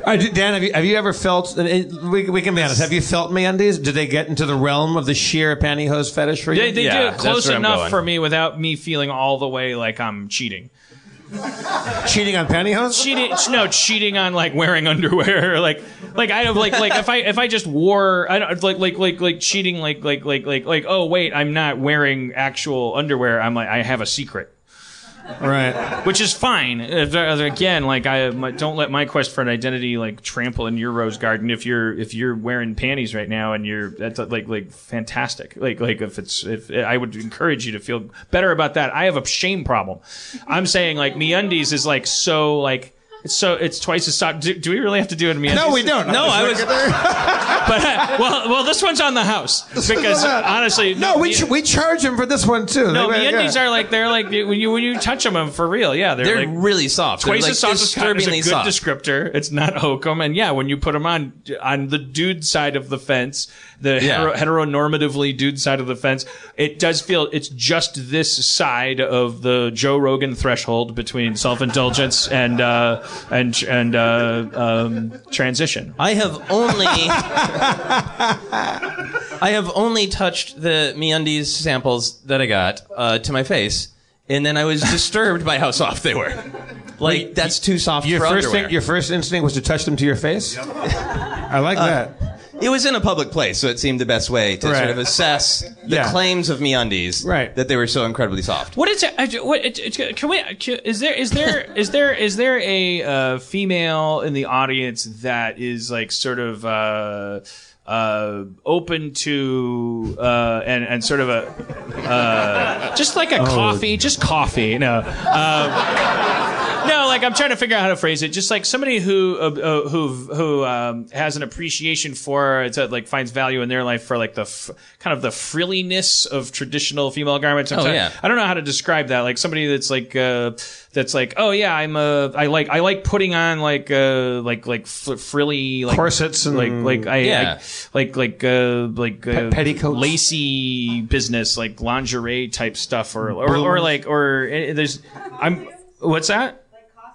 I mean, no, like undergarments, but like with the full frilly fashion, like kind of. I guess no. Yeah, thank you for making me clarify, because I think it'd be more important to hear from somebody who's making it part of their day-to-day life, like your actual like outerwear, like that you're actually like you're wearing it. Because the question I want to ask is how much of it is for you and how much of it is for other people, and I know that's not a difficult. I know that's a weird question to have to answer, and it's not definitive, but that's why I was just curious about having that. For yourself, I think. Is the person saying that willing to just come up and be a character for a second, or a person? Okay. Hello. What's your name? Hello. Hello. Zoe. Hello, Zoe. Welcome Zoe to the stage. Yeah, have a seat. Thank you so much. Thank you. Appreciate you, because I know, especially these are times when this is a little bit of a there's a little minefield we could go into here. You could not for me, honestly, like you could end up. I guess. It's because people tend to like, oh, she's an ambassador, and that's not how we feel and all this stuff. So I will stress going forward. Sorry if you're just an individual. You're not representing anybody in particular. Yes, sir, that's We're right. hearing from one person. So like, how answer you heard what I was talking about? So like. I don't know. For me, like a big thing is definitely like personal comfortability. And I know like everybody dresses, I think mostly for themselves. I think mostly when people get ready in the morning, they dress for themselves and they dress for how they want to feel about themselves. Contrary to the popular belief that everybody kind of dresses for how they want to be perceived. I think some people do, but a lot of people dress for like how they want to feel. Yeah, I'm never sure what I'm doing or where you draw that line. I mean, we're like chimpanzees, so we're like, what are we doing when we're like clothing ourselves? I don't really know. Like, I open my closet and I go, okay, so there are thoughts that go through my head where I'm like, that have to do with other people, that have to do with other people's perceptions. Right. No, I don't know. Personally, like, I definitely got to a time where I was like, because I like to dress for other people to a certain extent, and then I got to a time where I was like, fuck it. You know, like, I'm gonna dress for me. Are we talking about undergarments in particular? Yeah, in particular. So, like... So are you wearing something exotic underneath right now? Not on top. I like made the choice. I was like, how much of my boobs do I want to show today? So I wore like a regular bra, like a normal person. But I have gotten kind of into a thing of like, I don't know, bralettes have gotten super popular. I know most of the girls. Bralettes? They're like bras with no support. And they're just, I know most of the ladies here know them. They're mostly like lace or like a really, really thin material, and they've gotten freakishly popular. I'm an advocate already. Yeah. They're great. They're mostly like, they're mostly sheer lace, and they're so incredibly comfortable. You don't have to deal with like the underwire or the clasps of regular bras. So they're not giving you the whole lift and separate action. They're just there to kind of what? Just to feel good and like keep the nipples in line. Keep that, just kind of yeah. Let me ask you. So order in the chaos. So to what extent, this isn't an easy question either. Like bras in general, like we were all born past the time of like, well, we weren't all born. If you're out there like this, there was this bra burning thing. It was like bras specifically, like we were just focused on for a moment in our history. It's like in feminism, it was like, what the fuck am I wearing these for? The idea was like, aren't these just making my tits look better for whom? And like fuck you. And that, but then from that gets boring. It's like, well, wait a minute. Like when I'm jogging, I don't want, like and I don't really know anything about that stuff. I've never actually asked these questions. So what you said that you talked about the underwire Yeah, and the so like bras have like a metal wire underneath them. Like we know how. Yeah. Yes. Bras yeah, but I'm saying because you said these bralettes, the difference is like one of the differences is lack of support, and the word support kind of like for me needs to be clarified because support could either mean comfort for the individual or cosmetic support. Yeah, so like support so your boobs look perkier is essentially because boobs just aren't. But bralettes have naturally- less of that. Yeah, so they're mostly like elastic or like lace, or there's no like. But it's just keeping you from being super nipply underneath whatever else you're wearing. Right, so it's like underwear, like kind of like for your boobs, like as you would expect. Yes. And it's all just about the perspective of comfort. Yeah, and they're all, a lot of them are like super lacy and like you're supposed to kind of show them off, so you'll wear something that's like more see-through or strappier, like. All right. Now let's talk about, if I can be indelicate, let's talk about down like below the waist. Like do you wear like fancy things like garters, yeah. stockings? You're like, Fuck yeah. Fuck yeah. No, like garters, thigh highs, stockings. I grew up with like pantyhose or tights that you wear all the way to your waist, which are fucking weird. Yeah. I'm not a huge fan of them. I definitely like thigh highs and like garters more, which are less acceptable. Are you so into like you'd probably wear that? What? Oh, because did I make the sound like? I did like a cousin of the sound because I'm not actually. I was like, better than nothing. 4 days of Thanksgiving, that was disturbing, by the way. Now, are you so into Zoe? Right? Yes, sir. Are you so into wearing like stockings and thigh highs and garter belts and things like that you would wear them under jeans, or only when you're wearing like a dress or something like that? Dresses and skirts mostly, just because they're like hard to maneuver under jeans. Yeah. So yeah, like dresses and skirts mostly. Gotcha. But when you're wearing that's more visible. That's partly for you and partly for the public. See, that's where it kind of gets sketchy because I like to wear them for me. Like I'm more comfortable. Like I like them. I think they're fun. I feel more comfortable in them, and I don't like to wear them if I know they're going to show. See, right now I'm only wearing underwear made completely of squirrels. Easy, Joseph. No. Easy, Joseph. Zoe.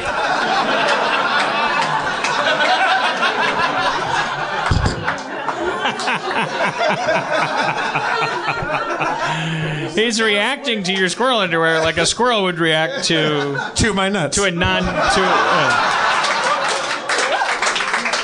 just another reason to get a subscription to the streaming service. Zoe, I know this again not an easy question to answer, and again Zoe is not up here representing anybody, so like she's she's going to answer personally. When as far as outward. And for those audio only, Zoe's not. She's unmistakably feminine. She's wearing jeans and a sweater, and she's like this question could. We have no idea. We have a neutral, I think, person. Like when you're getting dressed in the morning, like are you like do you have any idea? Like how first of all, the first question is how much is it for other people and how much is it for you? And then the second question is how much of those other people are men if you're heterosexual or yeah then we need a different term, like how many of those other people are people that I want to fuck. Yeah, okay. Perfect. She said people that I want to fuck. So, yeah, whatever the word for that is. Because I'm 43, so I'm like, potential suitors? I don't know. I don't know what the term would be. Many different callers. I'm like Jane Austen. But yeah. So you got so answer that in any order, in any manner, and feel free to have your answer be a mess and just you individually. Will probably be a mess. Okay, so like for me, I will go to sleep by myself at night and I will wear lingerie just because I like it. It's 98% for me, I would say. Mm-hmm. I would say, like, I got to a point, sorry, babe. My boyfriend isn't particularly into all the, like, lacy frilly stuff, so it's definitely all for me. Like, it got to a point where I was like, all right, fuck you, I'll buy it for myself. Is this something you would do by yourself, though? Like, if you weren't actively dating, you would wear lingerie to bed? Yeah, fuck yeah. And it's partially aesthetic, right? It's not just the comfort, it's just like I like the design, I like the way that I look, the way it's fun, it's comfortable, like, depending on what you buy or what you wear. But, like, yeah. I feel I can't tell if this is, like if in like 1993 this was like a fun cute thing for a guy to say, but now I don't know if it's just one of those pig-headed perpetuation things to say. But I feel like if I were a woman, I would like a big part of like what I wore to bed would be like how I looked. But I don't know now that makes me feel like I would. But yeah, but that's I don't know where that gets filed anymore. I'm like I feel like I would wear like Garfield like t-shirts, but I would like pick them. I would want them to fit right, so that I would like, so that I'd look like this is the Joe Garfield Beth Williams t-shirt and Poltergeist. Like I'd want to look like Joe Beth Williams and Poltergeist. That's what I was. And I think I feel like I'd like roll around in the bed a little bit and then like you know. And then go to bed. And it wouldn't have to do with like sexuality, but it would have to do with aesthetics. Yeah, for and sure. that would add to my comfort or something. I mean, it definitely depends, right? Like, not every night I'm gonna like throw on a corset and, and some thigh highs. I'm mostly gonna be in something that's more comfortable. Nothing's like sleeping in a corset. Yeah, it's the best, especially if you're going for those like full bone corsets. It's very comfortable. You wear the actual straight up whalebone, like I don't. You don't? No, but I definitely have friends that have like done the full like bone corsets that are gonna break your ribs if you. Yeah. But my head gets flushed with all of these crazy like questions, because the other thing also is like it's not a straight gender dichotomy either, even if there was one there, because then part of the swirling irony of the gender dichotomy would be, that there's like an indoctrination of the whole visual thing, and it's like the big thing would be like, okay, if you were a dude that was ripped, if I was Vin Diesel, like do I then wear a dude equivalent of a Garfield shirt like that goes to mid thigh? Like what does he wear to bed? And is it all for comfort, or is it all, does he go like, yeah, I like the way I look, and it helps me dream better, you know? I mean, what do you wear to bed? Like, I try to sleep as little as possible, because I worry that someone will take control of my life while I'm off guard.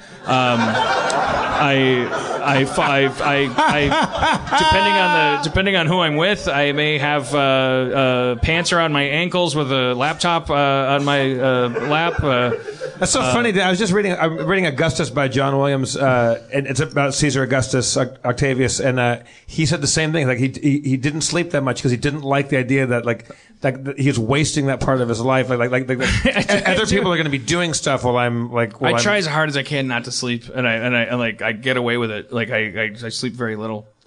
Spencer? But underwear, and like sometimes naked, but it's like it's naughty. Like I feel like if I fuck these underwear, and then I'm like I'm naked, and like I'm a little baby in the sheets, like I'm a little naked baby. Spencer, are you a naked sleeper, lingerie sleeper? What do you? I'm a lingerie sleeper.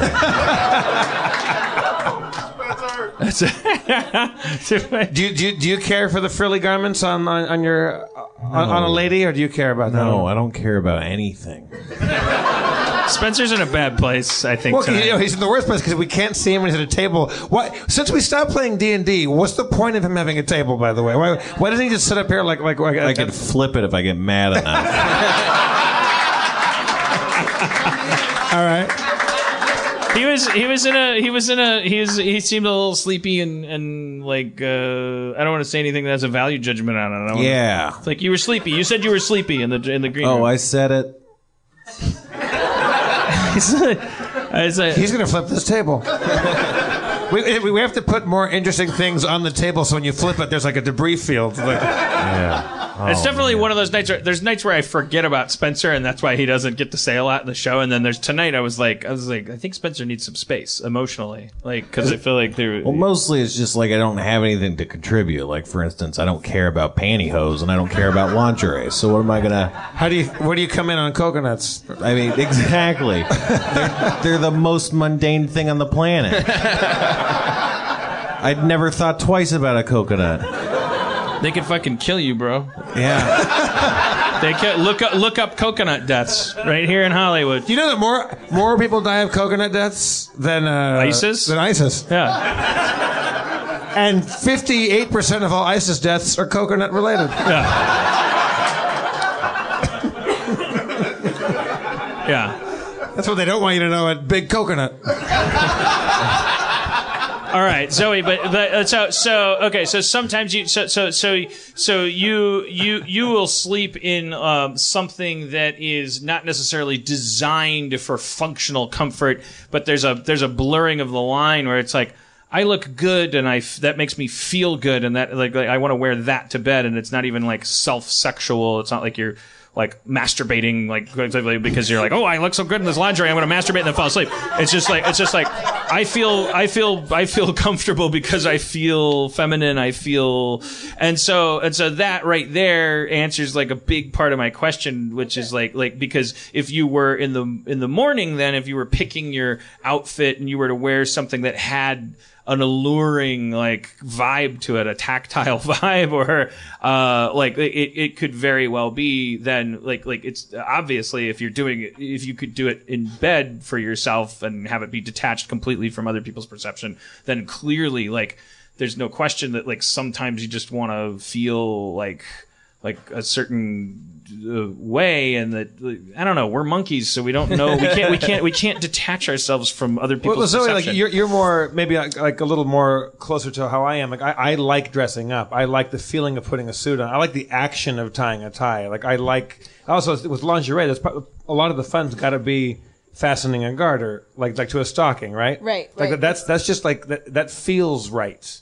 I mean, honestly, in the mornings, like I will like shower, put my undergarments on, and then take my hour to get ready before I get dressed. Like it's something where it's fun for me to dress up, even if it's underneath what I'm wearing, and like I know what I'm wearing throughout the day, even if other people don't. Like it's really not about them. Right. You know, I mean, picking up stuff from the dry cleaners, just walking out with a bunch of new shit ready to rock, like, and then you see it and it's in the closet and there's a bag on it, and you take it out of the bag and like, I want to put this fucking suit on.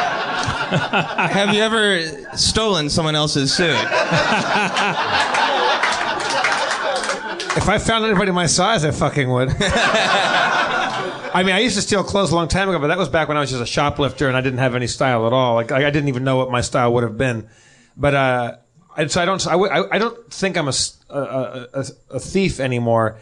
But let's just say I went into somebody's like if I woke up, like, remember Alibaba Bunny when Bugs Bunny and Daffy Duck tunnel up into like Aladdin's like treasure they cave? took a wrong turn at Albuquerque. Yeah, exactly. And they're like for me, it wouldn't be gold and the piles of jewels. It would just be like a bunch of Vivienne Westwood suits everywhere. And then I would steal everything. I have dreams. I obsess. Like my general dream at night is a mild anxiety dream about what am I going to pack, what clothes do I have, like what am I bringing?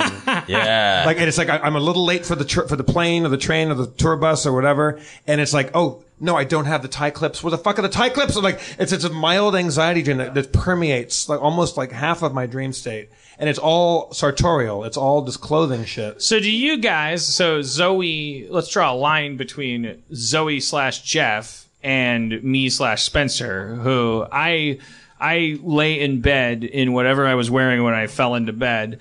And when Spencer texts me, it means I'm 5 minutes late for work and I have 5 minutes to get ready, so I can only be 15 minutes late for work. And like that, I almost like create scenarios where I taking a shower and caring about what I wear is off the table. I wonder like. Oh no! For me, it's obsession. Like, I set 5 alarms, so I've got all that time to get that. I wonder if I'm doing that because. Well, here's what I'm wondering. I'm wondering if the difference between people who take pleasure in caring about their clothes and people who don't is a matter of experience. Like, it's like, well, if you tried it, you'd love it. If you could just, like in the 80s movies, it's all, the bookish girl's got her glasses on and she's never tried looking like Molly Ringwald, but if she just, and then, you're so insecure. And that's why it's like, that became for us, I think, moving forward from there was like, well, that's a symbol of oppression. Like the idea that we want to be pretty and that like we just crave, but now it's 2016 and it's like, okay,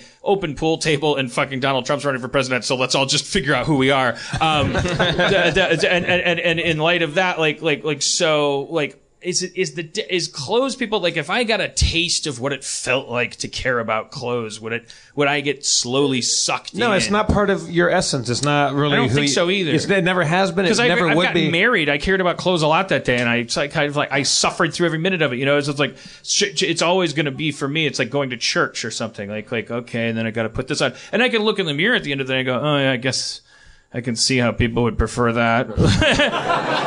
But it's like, and that's also why it took 3 hours instead of 20 minutes. Right. And I kind of. I don't know, like for me, like at the end of the day, like I said before, it's just kind of like fuck them. Like it's what's up to you. I definitely don't think that like I don't know. It's like you like putting on suits for you. Yeah. Right? You like how you look in suits. This feels like pajamas to me. And pajamas are like little suits. They got little lapels. Pajamas got pockets. What am I going to put in that pocket? Do you have I got pajamas with a suit breast fit a pocket. squirrel in there. Like I'm not gonna put anything in there. I'm not putting business cards in my pajamas. That's why I feel. See, I love pajamas. I went through a phase when I was working in community. I had a little bit of a nervous breakdown, and I started just coming to work in my pajamas. I think I was just trying to get fired because I was just like, well, if you guys are telling me to stop caring about the show, I'll just come in my pajamas, and that'll look like I'm relaxed while I'm fucking trying to edit the show right. And so I was just like wearing pajamas. And they're like, you wearing pajamas? I'm like, yeah, I'm a pajampian. Like I coined the phrase. I coined it, and I got fired. just for that play on words. I think also because I was insane. But like it's like the idea of comfort. Like if it was like oh, these are silk, or like if everyone just wore pajamas. I don't know. Yeah. I could see there's a Venn diagram where all of us are like going like, oh yeah, that's great. I love those Vivienne Westwood pajamas because when you go like this, they don't rip, and they also feel good when you're sleeping, but they look good across a room. I was like, I like when I was in London doing some shows. There was a Vivienne Westwood store, and thank God there was like a sale going on because it's really expensive, and there was these great, tall, like rail thin gay guys that work there, and they're just like wearing outfits I could never wear because they're way too flashy, but they look awesome in it. And like going in there and trying stuff on, and like that, that's me being the what a girl wants, like that's my montage. Yeah, what a squirrel wants. What a squirrel wants. God damn it!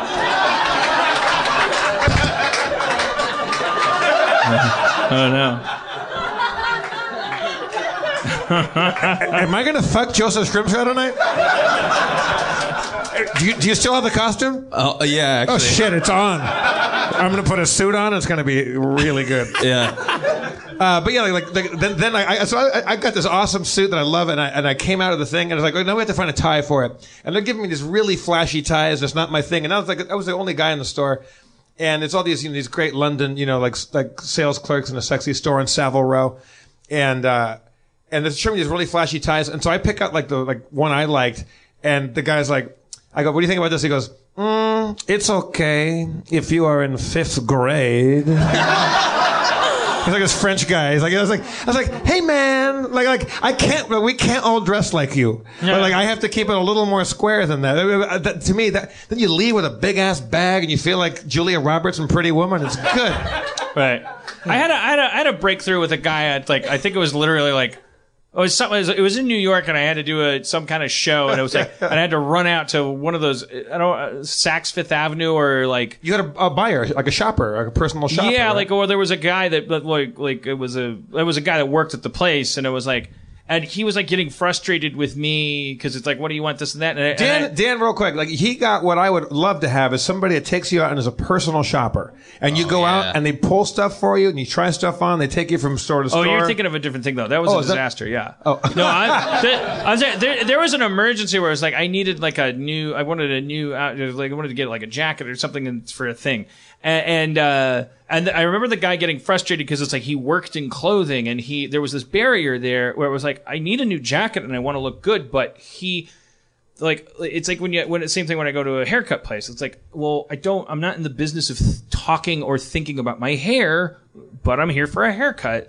So what are we going to do about this? And so there's frustration on both sides, and then there's a syndrome there of you feel as a consumer, if you don't care about your hair or clothes, you feel feel bullied, you feel snobified, like you're like, oh, this person like knows more about hair and clothes and they're judging me. But I think it's just like they just want to know, so I just blurted to the guy at one point. I said, look, I want clothes that no matter where I went in time and space, people would ignore me. They would not be able to tell if I was rich or poor or clean or dirty or from the past or from the future or high status or low status. They would leave me alone. And he was like, oh. And he took me over to a fucking gray jacket. And I was like, you mean Yves Saint Laurent? Yeah. He was like, oh, you want to be a fucking generic time traveler? That's great. Yeah. I would love a clothing store that was just called "What Are We Going to Do About This?" That totally embraced, like, I know I want to do something different, but I just, like, you can just come in weeping and, like, it's okay, we'll help. Or just a place where, like, there's, like, wine, clothes, hair. There's got to be, like, 5 other things in this category where it's, like, every once in a while you run into a person that somehow strikes upon a vibe with you where you don't feel intimidated. And in that moment, you learn 1,000 things. Like, I've eaten in a restaurant where I was like, I just had the fucking balls or whatever, stupidity or highness to go like, look, I don't know anything about wine. Can you tell me what the fuck this is all about? And I've done that before and had the person go like, tell you all about it. And all right, knock it off. I'll take the hash browns. Fuck off. But then like, but there are those moments where you intersect with somebody who's like, oh, you want me to teach you about wine from the beginning. Right. Yeah. Treat me like a person that wandered off a rocket ship and doesn't know what a glass is and go from there. And sometimes you'll get a hairstylist like that. And sometimes you'll get a person that's like helping you find a shirt like that. And you kind of like, I don't know if you like I walk away from those experiences going like, oh my God, humanity has a chance because I still don't care about jackets, but I no longer, there's this whole world where I thought it had everything to do with like, you're either smart or stupid or you're hurting someone or a victim, and it's actually just people who care about jackets and people who don't. And I met a person today who was in the right mood, and we talked, like we made a friendship, and I got a jacket. I have knowledge, and I'll share some with you. It's not a judgment whether you have it or I don't. It's just hey, here's so some there knowledge. Should be I think there would be a huge market for like, well, look how big those that series of books, Blank for Dummies. It's like it's like take that principle and just go. Like, and that, like, this is a clothes store where, what are we going to do about this? I guess I just took 10 minutes to repeat what your pitch was. Yeah. Like a place where you felt comfortable walking in and going, I don't know, man. Yeah. Come on. Help. So just help me. When you were a little girl, like, did you always like know what you wanted to wear? What you were going to wear to school or out when? Yeah, I was a little bit out of it, growing up. So I had like my phases, but every phase I knew exactly what I wanted to wear and like how I wanted to look and how I felt comfortable. Actually, on the drive up here today, I'm from Orange. We had a conversation about my hair because your hair's badass, by the way. Thank you. Thanks. We had a conversation because I want to nestle inside of your hair. You know what? After I'll give you the opportunity. All right. It'll be good. Joseph and I are going to get into like a squirrel. It is like a nest. It is. It's like a nest. So we'll take that time. But about how I went through like a large period of time where I was like just red hair, and I was like fire engine bright red hair, and I was like, this is me, and I like attached myself to that, and that was like what I was just most comfortable with, and like how like I knew that was me, and that was like a mistake. And I had another 2 years where I still had the bright red hair, but I also had a mohawk, and so it was like, but I was like, this is fucking me. Like Do you have any idea why? What signal you got that made you go on the red kick? No. I do know that one day Dan just heard redhead, and now he's going on this. No, what I heard was like a common cry of somebody who's just like, I have a history of like, I would just pick random shit as I was growing up, and I would go like, well, I gotta have something. I straight up had like a mohawk, and like you guys see, I have real curly hair, And so I just buzzed the sides of my head and just had like a weird ass curly mohawk for 2 years. And it happened because my friend one day was like, I'd like to shave my head. And I was like, that's a good idea. I went home and I was like, hey mom, break out the clippers. And she was like, all right, let's do it. And so I showed How up tall to- was the mohawk? I mean, it grew. Like my hair was about this. Like, at its height, like how high was the mohawk off your head? Well, it got to a point where I couldn't wear it like straight up anymore because I wasn't like gelling it up. I was just letting it do whatever. So I would braid it back. I got you. So it'd just be like one braid down the center of my head. Dig it. Which, yeah, very, very odd. It never got like super high. And when it got, I had bangs too. So it was like a pompadour above the mohawk. Yeah, whatever you're thinking, that's what it looked like. It was awful. So then this all leads inexorably to like did you have an epiphany at any point of like, I don't know, were you pursuing things the wrong way when you were going from this to this to this to this, like Don Cheadle in Boogie Nights? He's like, I'm a cowboy, I'm a robot, I'm a this, and that. He had to find his look, or did you, or are we seeing you in another phase, or did you have like a Zion that you came home to? I don't know. Like I really don't, because I think I definitely, like, my motto through high school is like, when I'm 80, I just want to look back and be like, yeah, I did that shit. And like every matter, single thing. Would you like to see would you like to see yourself change? Because a lot of people like when look I at die, themselves. I want a montage of just all my bad hair choices at my funeral. There you go. Yeah. Well, Yeah. Because that's the thing that happens to all of us anyway, and like it's better to embrace that. Like too many people from my generation are like, oh, these embarrassing, like, oh, the things, this was in back then, I look like the Ramones and all this stuff, and it's like, well, yeah, but you didn't know. I mean, like, and also, like, what is your hair? It doesn't matter. Right. Yeah, so it's Right. good as, like, you're just like, I want those coffee mugs from every gift shop that is, like, every 3 years. That's right. Yeah. So I definitely, like, right now, it's just kind of like doing my thing. This is what's appropriate. I'm, like, a new adult, so I'm going into, like, this is what will get me okay in life without me, like, getting in trouble for my bosses. And I'm sure I've been kind of talking about reverting back to like the bright hair. So I have a bottle of pink dye in my bathroom right now. That when you make a change, do you know? Is there a signal? Does it come from inside or does it come from outside? Do you see something like a billboard or something and go like? Yeah, most of the time I'm like scrolling through Instagram and I'm like, that's pretty cool, and I'll just like that's how the pink bottle of dye ended up in my closet. As I saw like a black afro or a black girl with a pink afro, and I was like, oh, that's mine. That's mine next. So that's So this dude right now is you kind of walking the line of being respectable but still a little funky. yeah, like it was, my hair's dark naturally, and so it was dark. I bleached my hair to put in the pink dye, and then I was like, nah, I dig it. Let's keep it for a while. So like it really, there's never an opportunity for there's never a point where I change and it's like really planned. It's just kind of like whatever. To make it pink, you have to get it way more light than that. Yeah. So you just gotta bleach the hell out of it then. Yeah, it's gonna be a process. Do you feel like it affects what you do? Like if you went pink and it was a little bit more shocking, do you feel like I would maybe do some things with pink hair that I didn't when I was not pink hair? I mean, I think maybe with some, I'm just kind of fucking crazy. So like I'll do whatever anyways. Okay. So yeah, I mean, I don't think it Would really. you talk to Hitler about pink hair? Yeah, you know what? I might be like, dude, if you embraced yourself a little bit more, maybe dyed your hair pink. Oh, every once in a man. while. Just the You might- mustache. you Just the might- mustache. That's a good choice. You might be a little happier. What would Hitler have done differently with a pink mustache?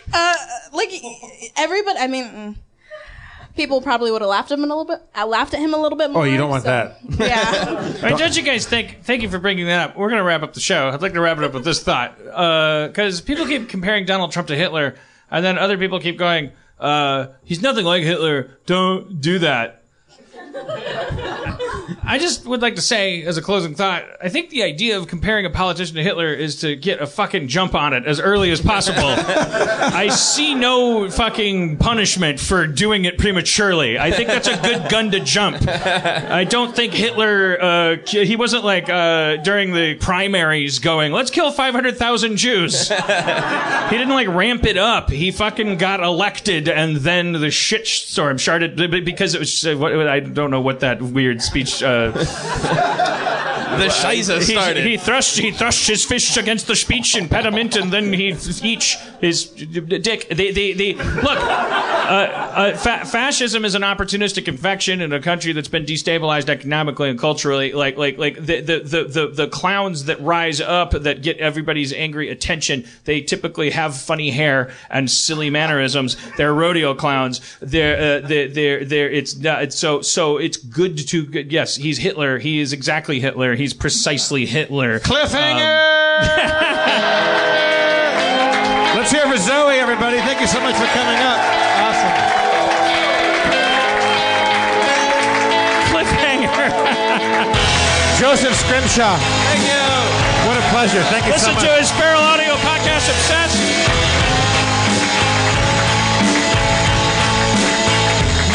Spencer Crittenden. I'm Jeff Davis. Your mayor is Dan Harmon. Go check out those non-video games, Rick and Morty, whatever the hell they are. Come back next week. The world will still be here. Oh, also, Nick Seatman for writing that awesome song about the Radiohead Nightblade song. That was absolutely magnificent. All right, everybody, drive fast, take chances. We love you. Feral Audio. I can't believe how cold it is. It's so cold in here. Don't you think you should turn your phone and look at me? I think it's so rude. As a branch of the United States government,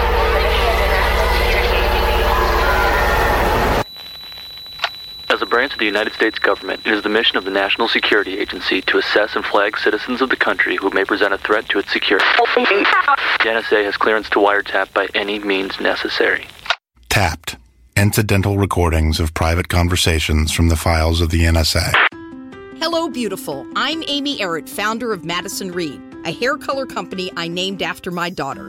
One of the things I value most in life is time. Time to spend with my daughter, time to spend with family, and the time I put into my company that's reinventing the way women color their hair. The busiest, most successful women I know use Madison Reed, the amazing hair color hack.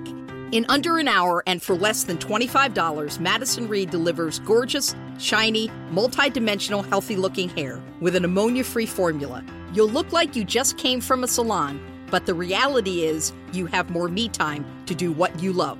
Things get busy. Let us take care of you and your hair. Find your perfect shade at madison-reed.com and get 10% off plus free shipping on your first color kit. Use code NEW. That's code NEW. Try it. Love it. That's the beauty of Madison Reed.